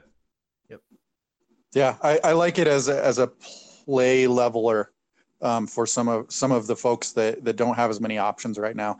I don't think it adds a whole lot to people who are already strong, which is fine. but it does definitely give you some quick options on particularly skeletons. Yeah. That's why I like it. It's like for a faction that's already really good, there's better choices than this, I think. Yeah. But for those factions that need the help, this really helps. All right. Just because it's so easy to do and it's a score immediately, which they needed. A lot of those lower tier warbands got a lot of their favorite cards, put on the restricted list, which crippled them a lot. Mm-hmm. And this one isn't. So it's nice. I like this one. Anyway. Yeah. All right, let's go on to the next one. The next one that is an objective from the universal cards in this pack is called Giant Slayer, which I'm going to give the silver medal for the art on it because it has Snurk hitting Mollog in the face with his like ball and chain. Yeah, nice. Which by the way is a real bad idea. Don't. But it's funny. I will give that second place because there's another one that I'm going to get to in a second, which I think is first place for art. And so this is called Giant Slayer. Score this immediately if your warband takes this a fighter with a wounds characteristic of 5 or more out of action. It's immediate, and you get 2 for doing this. But it's wounds characteristic, so that means if you can either kill Gurzag, you can kill Mollog with anybody. Your warband just has to take him out, or you can kill anything that has, like, let's say, sudden growth or deathly fortitude or great fortitude or anything that adds wounds to the wound characteristic. Which are very popular. Plays. Yeah, which everybody plays. Yep, yeah, this this helps out a lot. Yeah, that you could possibly score, especially towards the end of a game. Yeah, and you might say, oh, well, it's really hard to kill a guy with, wounds 5, but you're going to have to. Yeah. And in some cases, you have to. And, you can chip away at him. You can get him to 3, and then he puts let's say you get him to 1 wound, and then he puts sudden growth on. You can just kill him he has 3 wounds left, and you still get Giant Slayer. Yeah, exactly. And I don't think a lot of people will think of it that way until they get some experience playing it. But I do that all the time. When a goblin gets injured, I will put on sudden growth onto Drigzit or someone like that, and then he triggers that if you kill him. Right.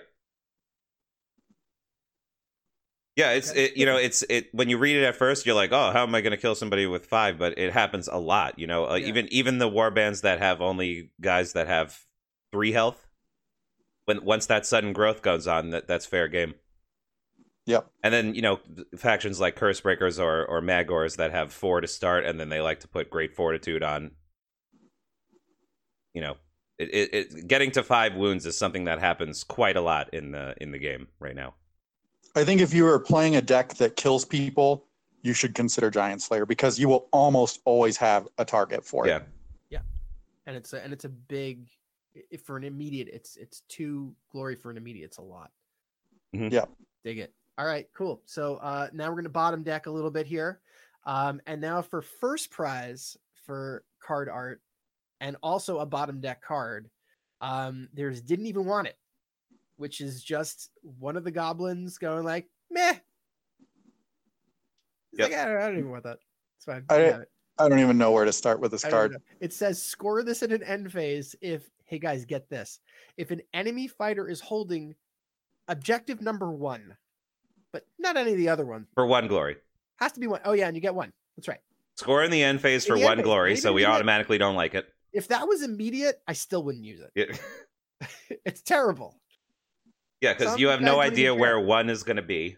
It has to be an enemy fighter. It's not like you can stand on it, right? Your opponent has to make the choice to go stand on that thing, And a lot of warbands don't care about standing on the objectives at all, so. Yeah. Right. Yeah, you might have to set this up with another card. You might have to distract them onto that or something like that. But then they have to be there in the end phase. Yeah, it's just a truly horrible card. Yes. Here, a challenge to all of our listeners out there. Score this God card. Damn it. Take a picture of it. Put it up on the Facebook page. I dare you to put it in your deck. Dare you. I'm really looking forward to when the other 4 of them come out. Just packing a deck. I mean, do you think that's going to happen? Oh, I'd be so disappointed if it doesn't. Okay. I just want it. The next we're going to say, you can have it. That's going to be the next card. And then it's like, Oh, you're interested in that? Whatever. That's gonna be the third Like, one. Okay, Just I a card guess. called Okay, I guess. Yeah. Okay, whatever.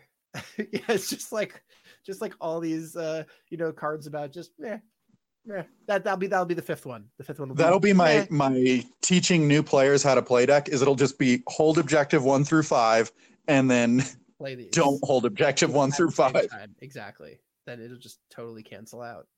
I Yeah. guess. All right.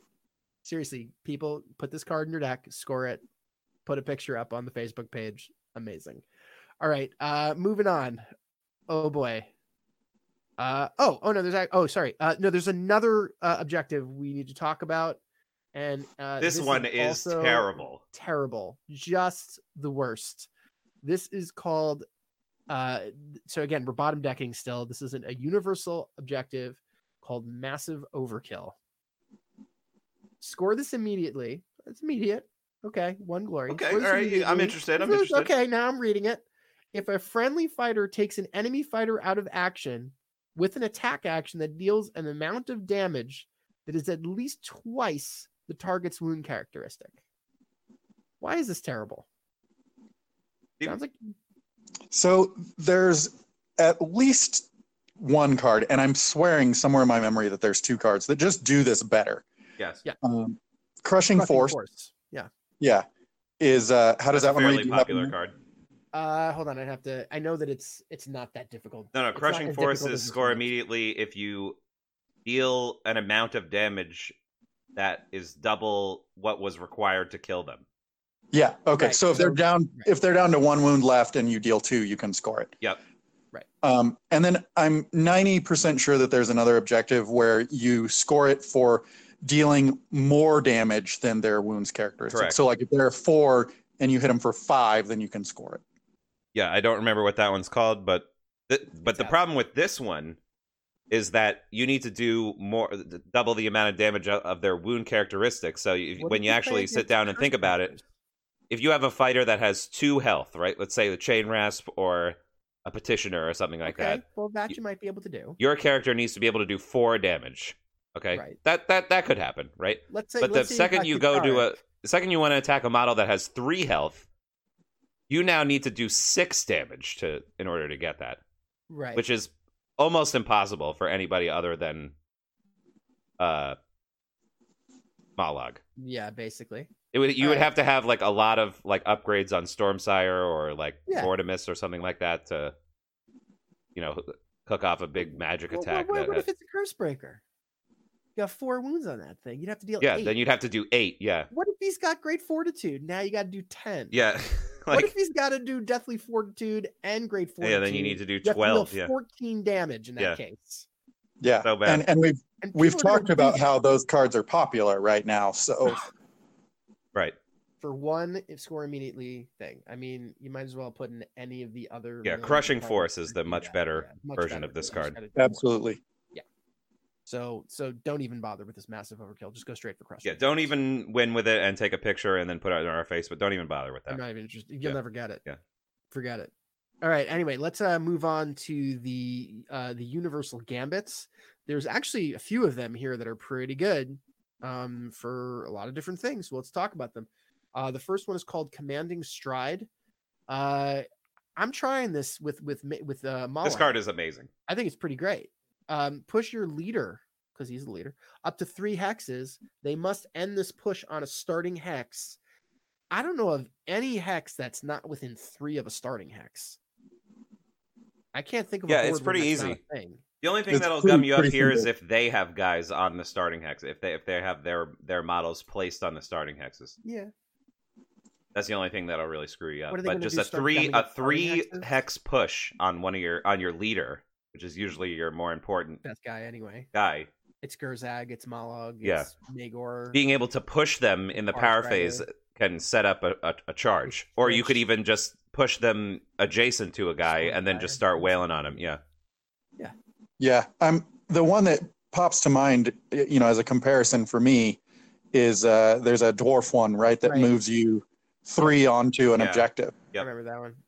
And there's maybe 3 objectives. Prize something. No, it's not tantalizing prize. It's that's the one that's like the opposite. That's like another one. Yeah. There's one that's specific to dwarves that Yeah. that does it for an object. You can move like an extra like 2 or 3 as long as you go onto an objective.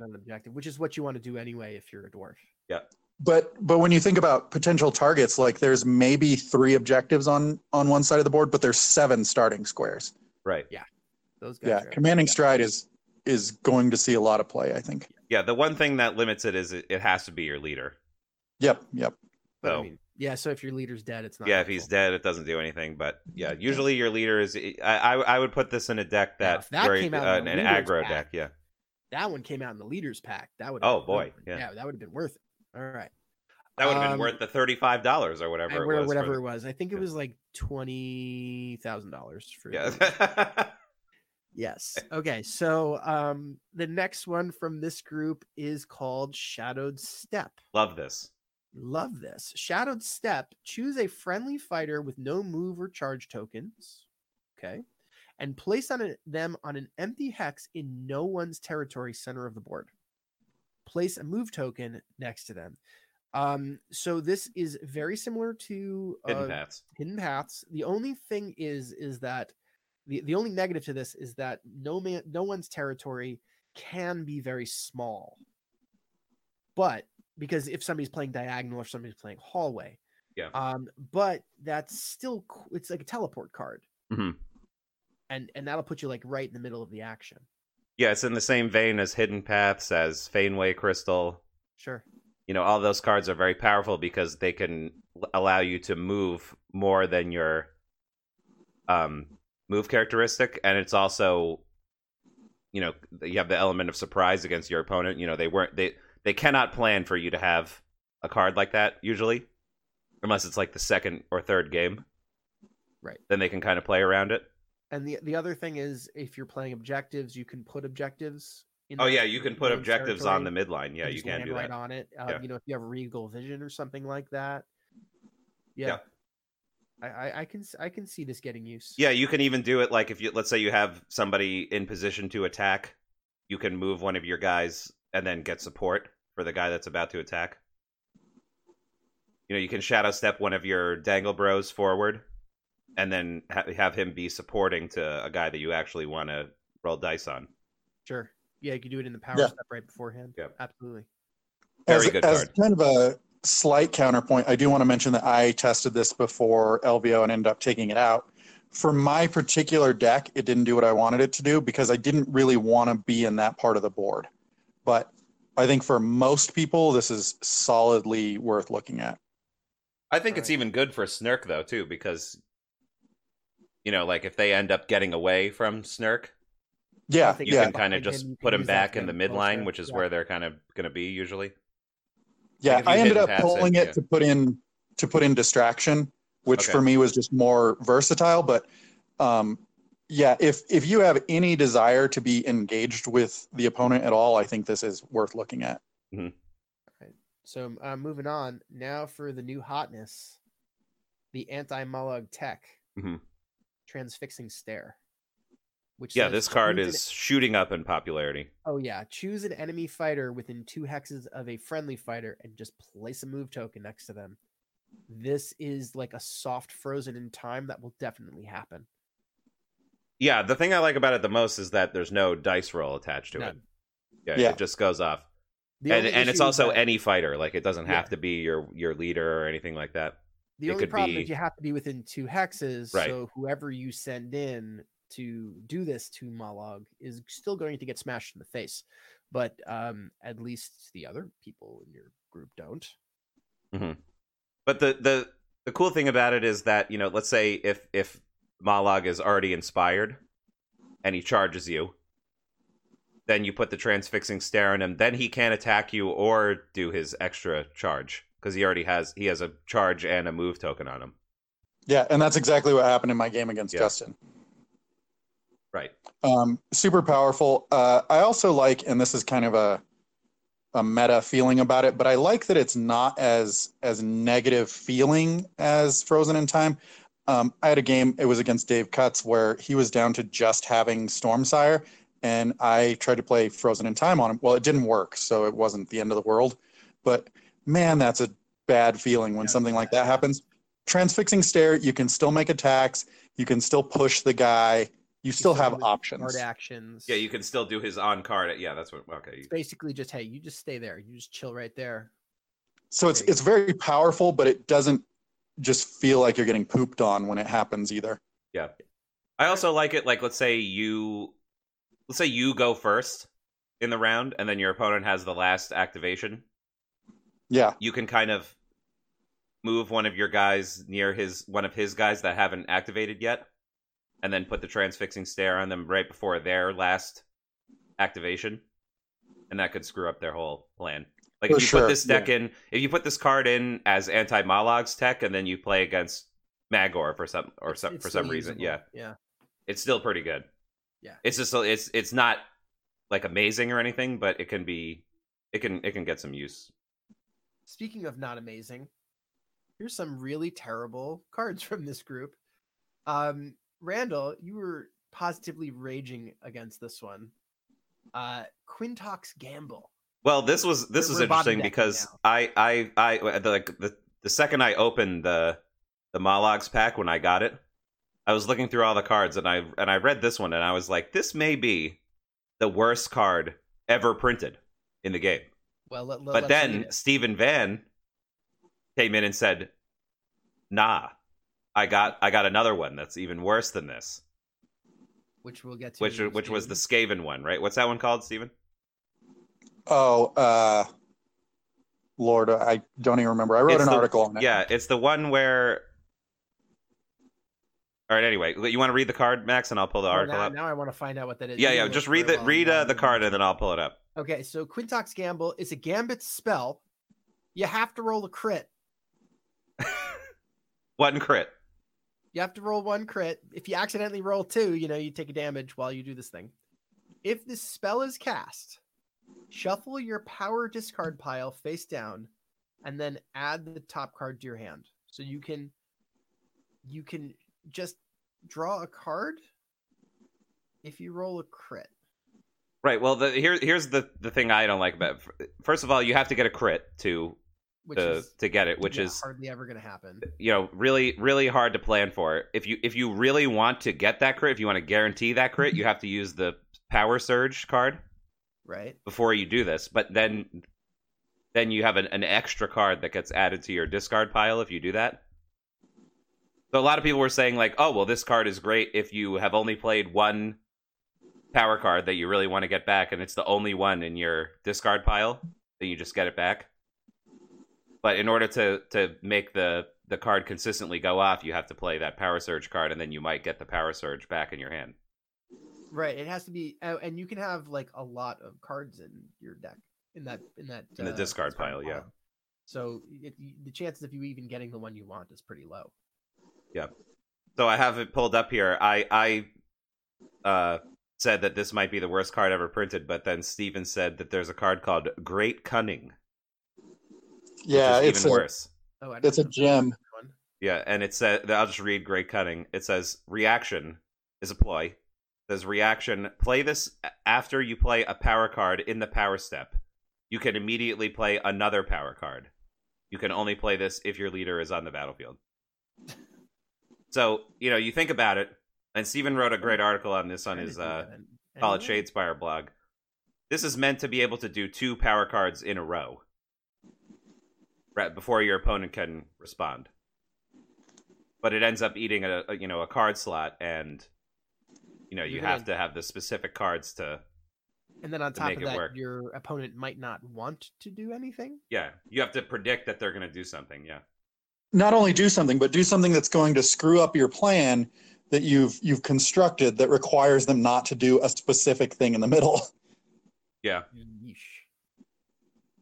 But so I would. Go ahead. I think Quintox Gamble is a strong contender for worst card, mostly because like the longer you play and the more chance it is for it to like be useful, the less chance it has to work appropriately. What if you were like mulliganing cards the entire game? It's like, oh, here's one of those cards I threw away. Yeah, it's pretty bad. Okay, moving on. Still bottom decking, still in the gambits, universal. Here's one.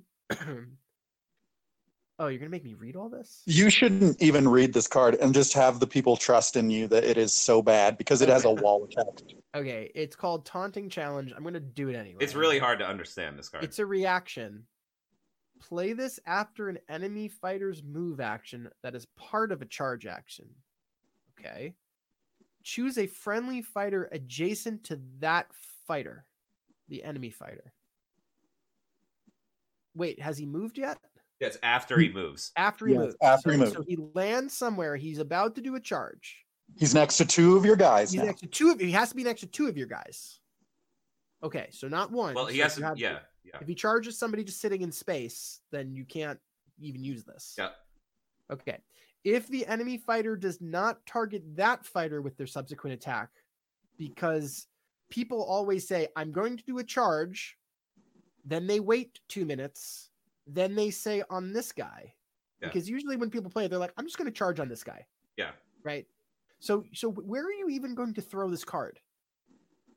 Because people like in the real flow of the game, nobody says like, I'm going to declare a charge. I'm going to declare a charge and then move and then say, well, now I will be attacking. Nobody does that. You just say, I'm going to charge this guy.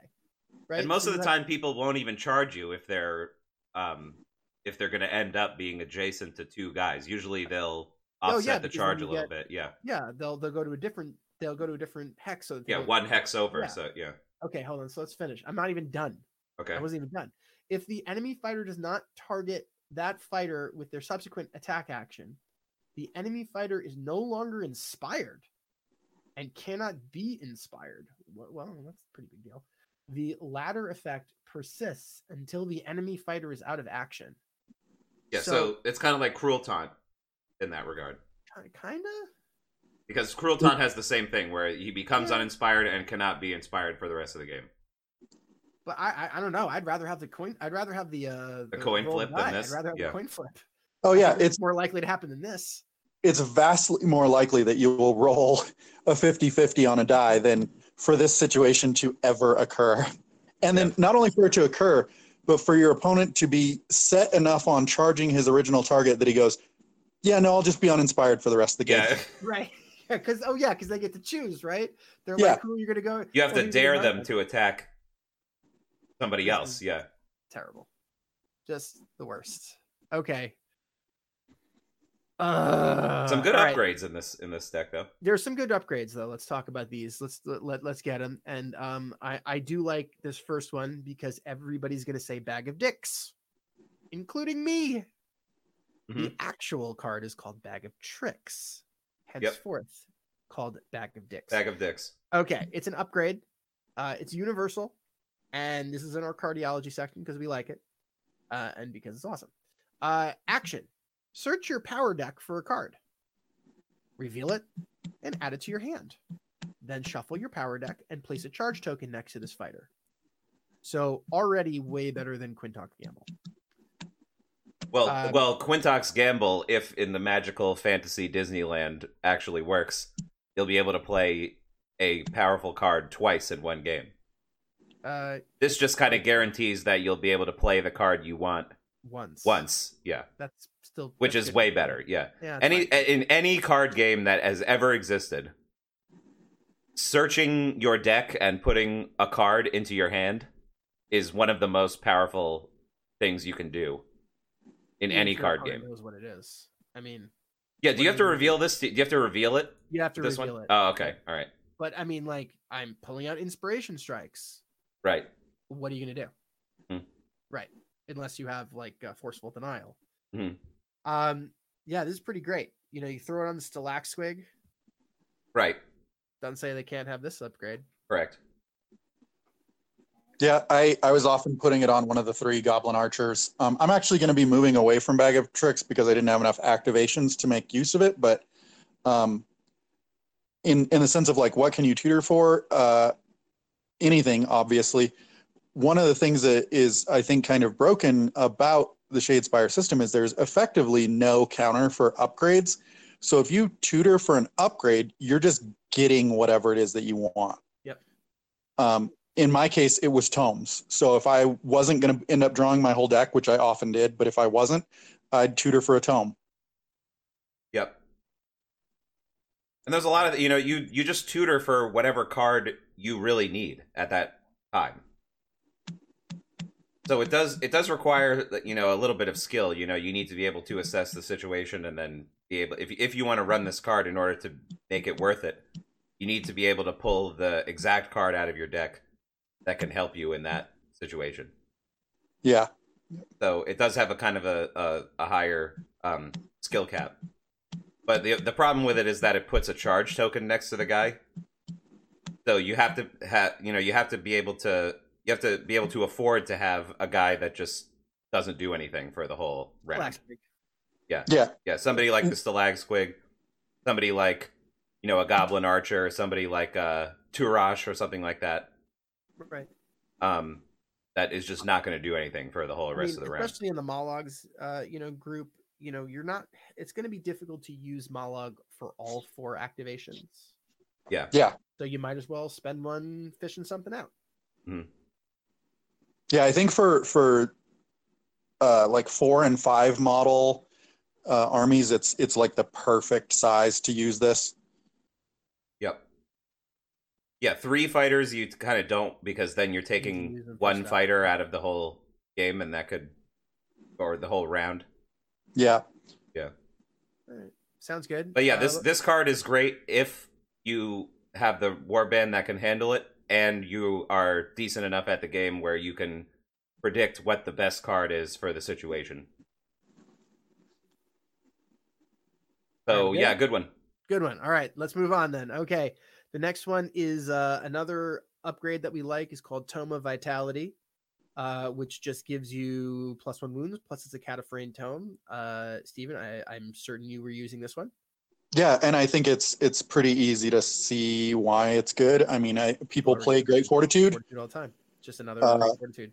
It also triggers Acolyte of the Cataphragms. I mean, they have put out some kind of weak meta for Cataphragms. There's some objective where if you kill a guy that has a tome on him, you get a glory or something. But nobody's playing that. Right. It's not prevalent. No, and I think nullstone stuff, like not enough warbands have wizards in them to start using the nullstone stuff. Right. I like this because it is a tome that is also useful. Like there's offerings, and this one I think are the solid ones that'll get played inside and outside of tomes decks. There's a couple of tomes that are decent, like Disease and Glories. Yeah. And then there's Warfare, which is a huge turd. Yeah. It's just there to give you another glory at the end of the game. Exactly. Right? Yeah. Vitality is actually useful, and I think we'll see a lot of play. Yeah, the other thing I like about this is, with something like Great Strength, there are a lot of cards. First of all, there's Incredible Strength. And then there's a lot of in-faction cards that work only on specific guys that do kind of the same thing as Great Strength. But there really isn't a lot of cards similar to Great Fortitude. Yeah. Especially generics. Like there's only Sudden Growth, which has a pretty big downside to it. In making you move too less. This one is just literally Great Fortitude with a different name. Yep, and like that doesn't exist already in the game, so this is a pretty good card to play. In just even just a regular deck that has that wants nothing to do with stacking up tomes on one guy. Exactly. Yep. Okay. All right. So here's another upgrade we're going to talk about. It's universal, and it's called Challenge Seeker. This one says when this fighter makes an attack action that targets a fighter with a higher wounds characteristic than itself, that attack action has +1 dice. I see this being used in a lot of warbands that have low wounds to begin with. And we've been talking about how, having extra dice is always good. Well, having extra dice, we say, is usually better than rerolls or extra damage. Yeah, because you can get more crits that way. Yep. I think, or just higher chance of hitting. Yeah, I think accuracy is becoming more important as the game goes on. Right. Especially if things having, 2 defense dice or something like that, or just a ton of health. Right. What were you going to say, Steven? I was going to say that, you mentioned earlier that really one of the only ways that Mollog struggles is when it can't hit. So anything that improves your accuracy, this one in particular doesn't really work for Mollog, but it will work for almost anybody else, is well worth playing. Right, and we were saying that this is helpful with a lot of warbands that have several fighters that have 2 or 3 wounds. Yeah, it's definitely something I considered in goblins before I decided to take out anything that was even remotely offensive. Mm-hmm. And then I was saying that, you might even consider putting this in Magors. Because, you think about it, you have if you're playing Magors, you have a pretty good matchup against almost everybody in the game, except for Mollog or Cursebreakers. Yeah. And, if you can, I think that Magor is oftentimes good enough where they could possibly win games with even, like 9 upgrade cards in their deck. But when you play against Mollog or Cursebreakers, this is going to be very helpful.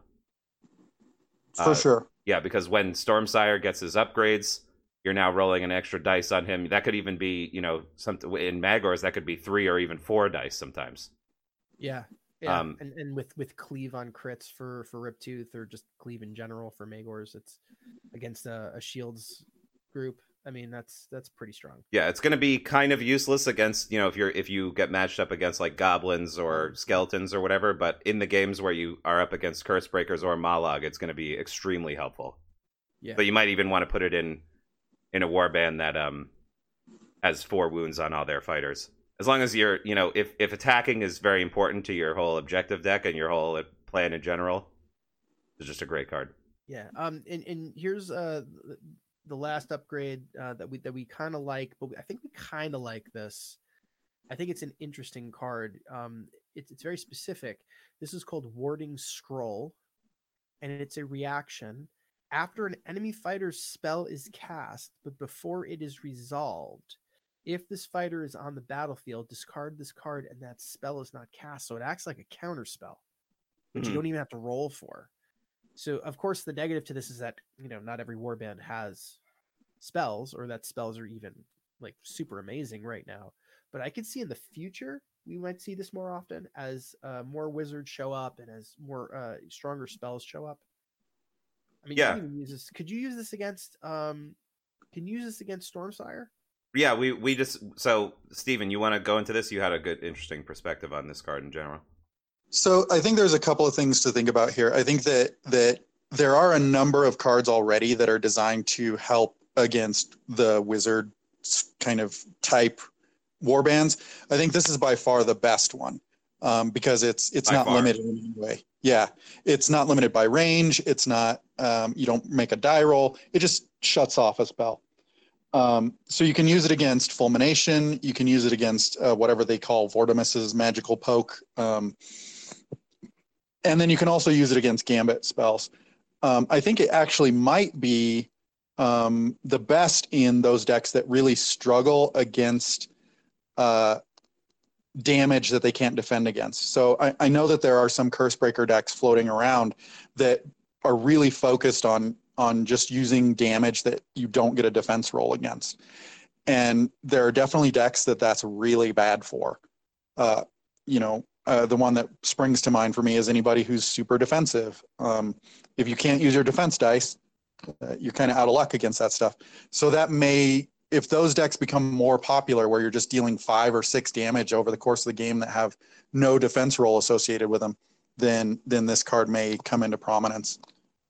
Right, and it's interesting that it says after an enemy fighter's spell is cast, but before it is resolved. Oh, yeah. So after the roll. It's after the roll, but before you roll defense. So, like, they have to tell you who they're targeting, and you get to see if they're even going to whiff it. And then you can decide, oh, no, I really need my boss not to get hit by Fulmination or whatever. Yeah, like if they roll double crits or something like that when they cast it. You could decide to pull this, or if they roll nothing, you can just decide not to use this, right? Alternately, if like they roll 1 success and you have a pretty solid defense, you can decide to go without it. Yeah. All right. It's a big deterrent to being as spell dependent as Cursebreakers and sometimes Eyes of the Nine are for their damage. It really throws a speed bump in that plan. Right, like you have to get this off the guy first before you can really do any damage. Yep. Right. And Cursebreakers are a undeniably a top tier faction that wins a lot For of sure. tournaments. So Yep. a lot of times you won't even feel bad putting this in your deck, just so you can get a favorable matchup against that warband. Yeah. If you're going to do well in a tournament, you're going to play against curse breakers almost certainly. Probably. And like my deck has a lot of trouble with curse breakers that focus on AoEs. I considered playing this card in the tournament. I ended up not going with it because I didn't have room because I played 5 tomes. Yeah, it's hard to find room for this card. Yeah. But I think it definitely has the potential to be very good in the future. Yeah, and one of the things we had when we had Bryce on, he said that he actually won a game by using Abasoth's Unmaking. Yep. So if you're playing that card, I've actually seen that card popping up a lot in a lot of tournament winning decks. Abasoth's Unmaking. Yes. Not even just in Curse Breakers, but that card really screws over Objective Warband. So if you're playing an Objective Warband, you might want to throw this card in there just so you can't get Abasoth's Unmaking scored on you. Yeah, if you're playing straight objectives, I think you 100% should play this card because Abasoth's Unmaking is the new Mischievous Spirits. It's what everybody has kind of swapped to, I think, if they can. Yeah, and it's because it's so easy to cast, and then also it can help you, if Stormsire wants to fulminate you off an objective, you can just cancel it. Yep. So I think, if you're playing a heavy objectives-based deck and you think you're going to do well at a tournament, you might want to throw this one in. Yeah, I agree. Yeah, maybe goblins or Nighthaunt would want this. All right. Yeah. Let's move on. We got 2 more here. We're bottom decking now with the general upgrades, the universal upgrades. The first one, I remember opening the pack and reading this and going like, "Can't you do that anyway?"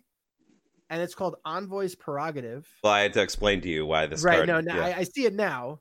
But it still seems kind of the same. For Envoy's Prerogative, first of all, it's an upgrade, so you have to spend a glory to put this on something, and then you have to take an action to do it. So it takes an activation. A glory and an activation. Yeah. Draw an objective card, then discard an objective card. So the first thing I was thinking is like, can't you already do that in an activation anyway?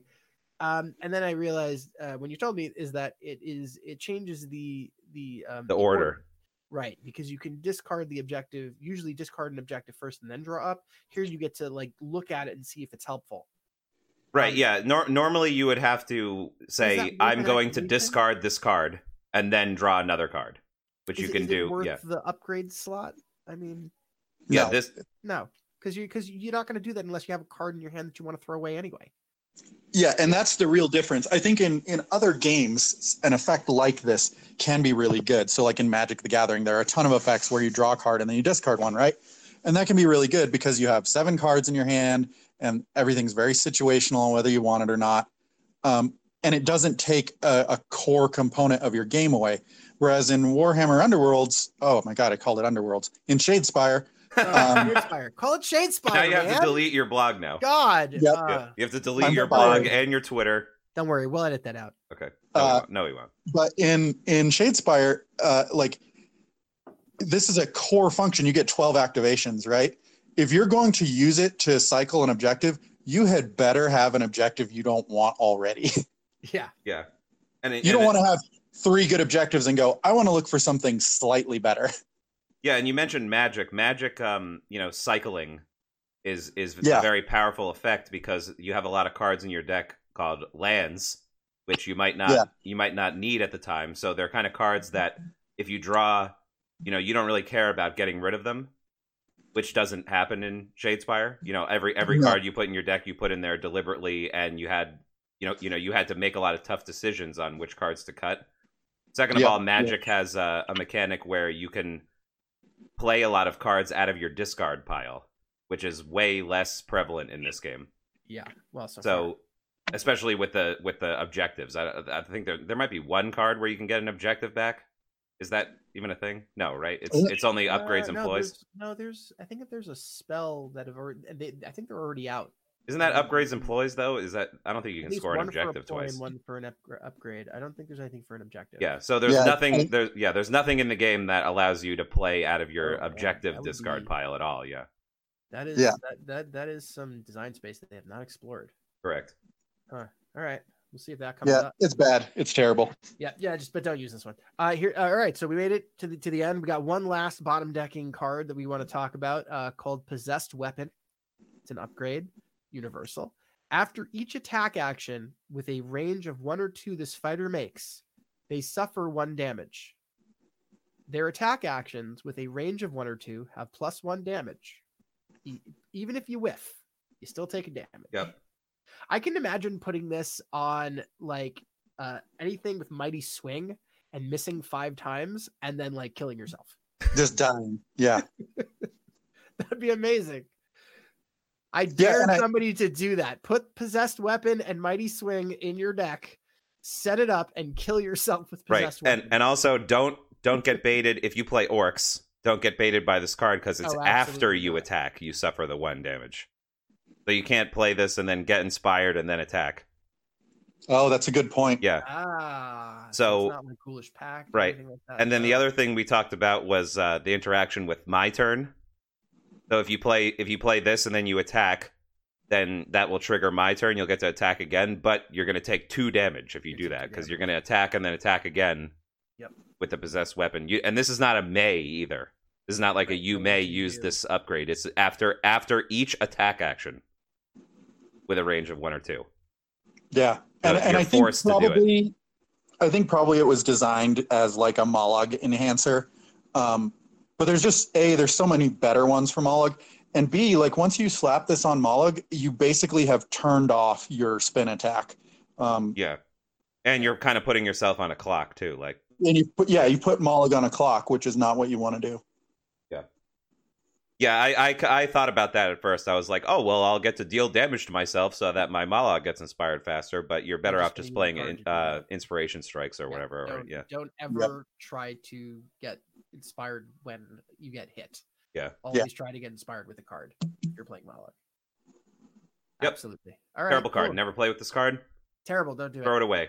No, don't throw it away. Use this. You know what you do. You use this as the card. You put it face backwards in your sleeve, and then you put and then you put a proxy card in front of it. Yeah. Proxy. Yeah, exactly. All right, cool. So we've made it. That's it. I feel like that's the end of the review. We got through that whole thing. Everything else that we saw was like kind of good, but definitely doesn't go into a deck. But the cardiology cards we talked about before, maybe you play them. In some cases, you definitely play them. We're gonna move on to our last segment. Steven, you're the guest, so you get to do our keys to salvation for this episode. All right.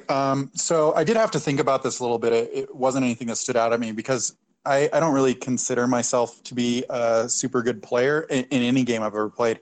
I'm a good deck builder, but I've never been good like under pressure.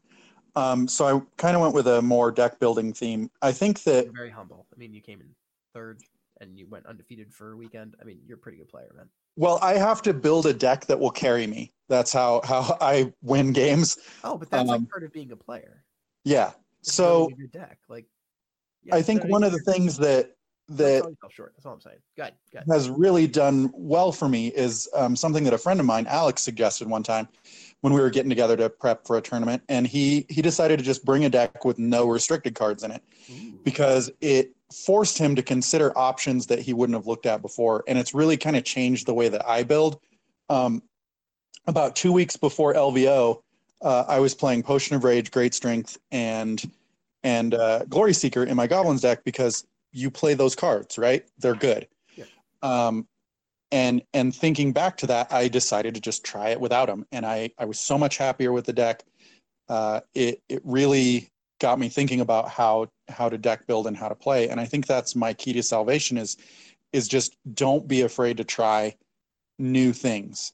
Obviously, you don't want to go to the tournament with your wildly untested deck. That's going to make you sad. You're going to go 1-3. And you should definitely put restricted cards in the deck that you bring to the tournament. For sure. But I think that what I meant by that example is like you open up a few slots in your deck to try some things, and you're probably not going to find a card that's going to replace a restricted card. That's not your goal. But what you might find is a card to replace a card that you think of as a go-to, right? Like for me, Potion of Rage is a go-to. I start building decks with Potion of Rage in them, right? Yeah. But in this particular Goblin deck, it didn't work, and I really had to try something completely off the wall to convince myself that it didn't work. And once I did that, I was much happier.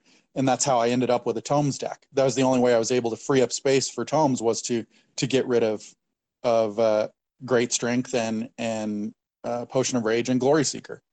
And it ended up being a totally different kind of deck. So I just want to encourage people, like, try something new every once in a while. Take out your babies, your close to your heart, beautiful children that you play in every deck, and try some new cards and see if you find a new path. You might not, but I think it's worth playing, and I think it makes you into a better player. Oh yeah, you definitely need the data. I also like this idea because you might run into card interactions that you would have never run into. Yeah. Had you played the same 5 or 6 cards that you always put in. I like this a lot. I mean, clearly, if you don't have a lot of time to prepare, maybe you don't have time for this, but if you have time to prepare, I like this idea a lot. Yeah, I think it not only has made me a better player with like better results, but it also has led me to have a lot more fun, which is why I still play the game. And probably the most important thing you can focus on when you're playing a game is having fun. And this kind of methodology of just trying new things has helped me with that. Yeah, another thing is when you're testing out cards that aren't on the restricted list, the restricted list might come out tomorrow. They might update we have no idea. They don't announce when they're going to do anything like this. Oh yeah. The restricted list might come out tomorrow, and then you have a tournament next week or whatever, and they're like, "Oh, we're using the restricted list. Of course, we're using it." And then you have to, redo your deck. It's not tested out. Oh no, escalation's banned? Yeah. What do I do?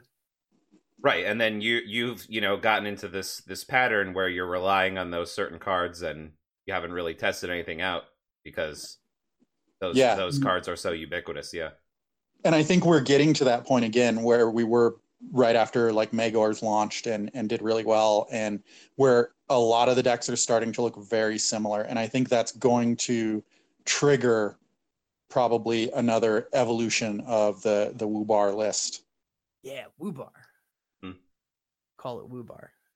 So it helps with that too. You're absolutely right. It helps you keep an open, like flexible viewpoint on the game. And I think that will help you win, and it will also help you have more fun. Like Dave Cutts did with me, where he was getting these miserable dice rolls, and he's like, no, this is just what happens. Like, having that kind of point of view helps you enjoy the game even when things aren't going your way. Yeah, and if you like Max said before, like, obviously you're going to play with restricted cards when you go to a tournament, but being able to just have those cards that you've tested and tried in your back pocket will kind of future-proof your deck. Yes. When new stuff comes out, when new stuff comes out, or when they unexpectedly drop the updated WooBar list on us, whenever they feel like it, on a random Tuesday or whatever. You might be able to go like, hey, what would be good now? And then you'll know because you've played that card before. Yeah, and I think that's the key for me that I'd like to put forward is try new stuff. All right. Yep. Sounds great. I think that's a great idea. All right. Anyway, so I think we made it. Everybody, we just want to thank Stephen Van for coming on the show. Go and check out his blog. Call it Shadespire, because just call it Shadespire. That's more fun to say. Should we change the name of our thing for from BFSWU to BFSS? No. Call it Battle for Salvation Shadespire. Nope. No. Yeah, that's fair. It's kind of my pet pony that I like to ride around. That's cool, man. The other thing I want to say is I want to thank the viewers. I know that, or listeners, I mean, I know that you guys were expecting us to do the card reviews right as they came out, but we had the opportunity to have Bryce on last week, and we really wanted to get that in. So thank you for waiting for the card review episode. Yeah. And also, please go out and like us on Facebook. We have the Facebook page. Come on that and hit that like button. iTunes, hit the subscribe button. Podcast Podbean, hit the following button, and definitely go and check out the Call It Shadespire blog. Yeah, and if you have any friends that are getting into the game, send them our way, because a lot of people have come up and told me, like, I was thinking about getting into the game, and then I listened to your podcast, and I had a lot of, it helped me out a lot. So yeah, if you have somebody that is new to the game, or you're trying to convince to start playing the game, have them listen to our stuff on their way to work or whatever. Listen to our stuff, but also tell them there's other podcasts out there that are great. A lot of blogs too. What Hex and Claim the City. I saw they just they're going to come back soon. With stuff, so that's great. Definitely listen to them. All the other blogs that are out there. I mean, there's a lot of great stuff out there. Everybody, please go and check it out and read and do your research and have fun with this game. All right. Sounds good. All right, Steven, thanks for coming on, man. Thanks for having me. All right. And from the Battle for Salvation Warhammer Shadespire podcast, this is Max Bernstein. I'm Randall Slate. And we'll see you guys next time.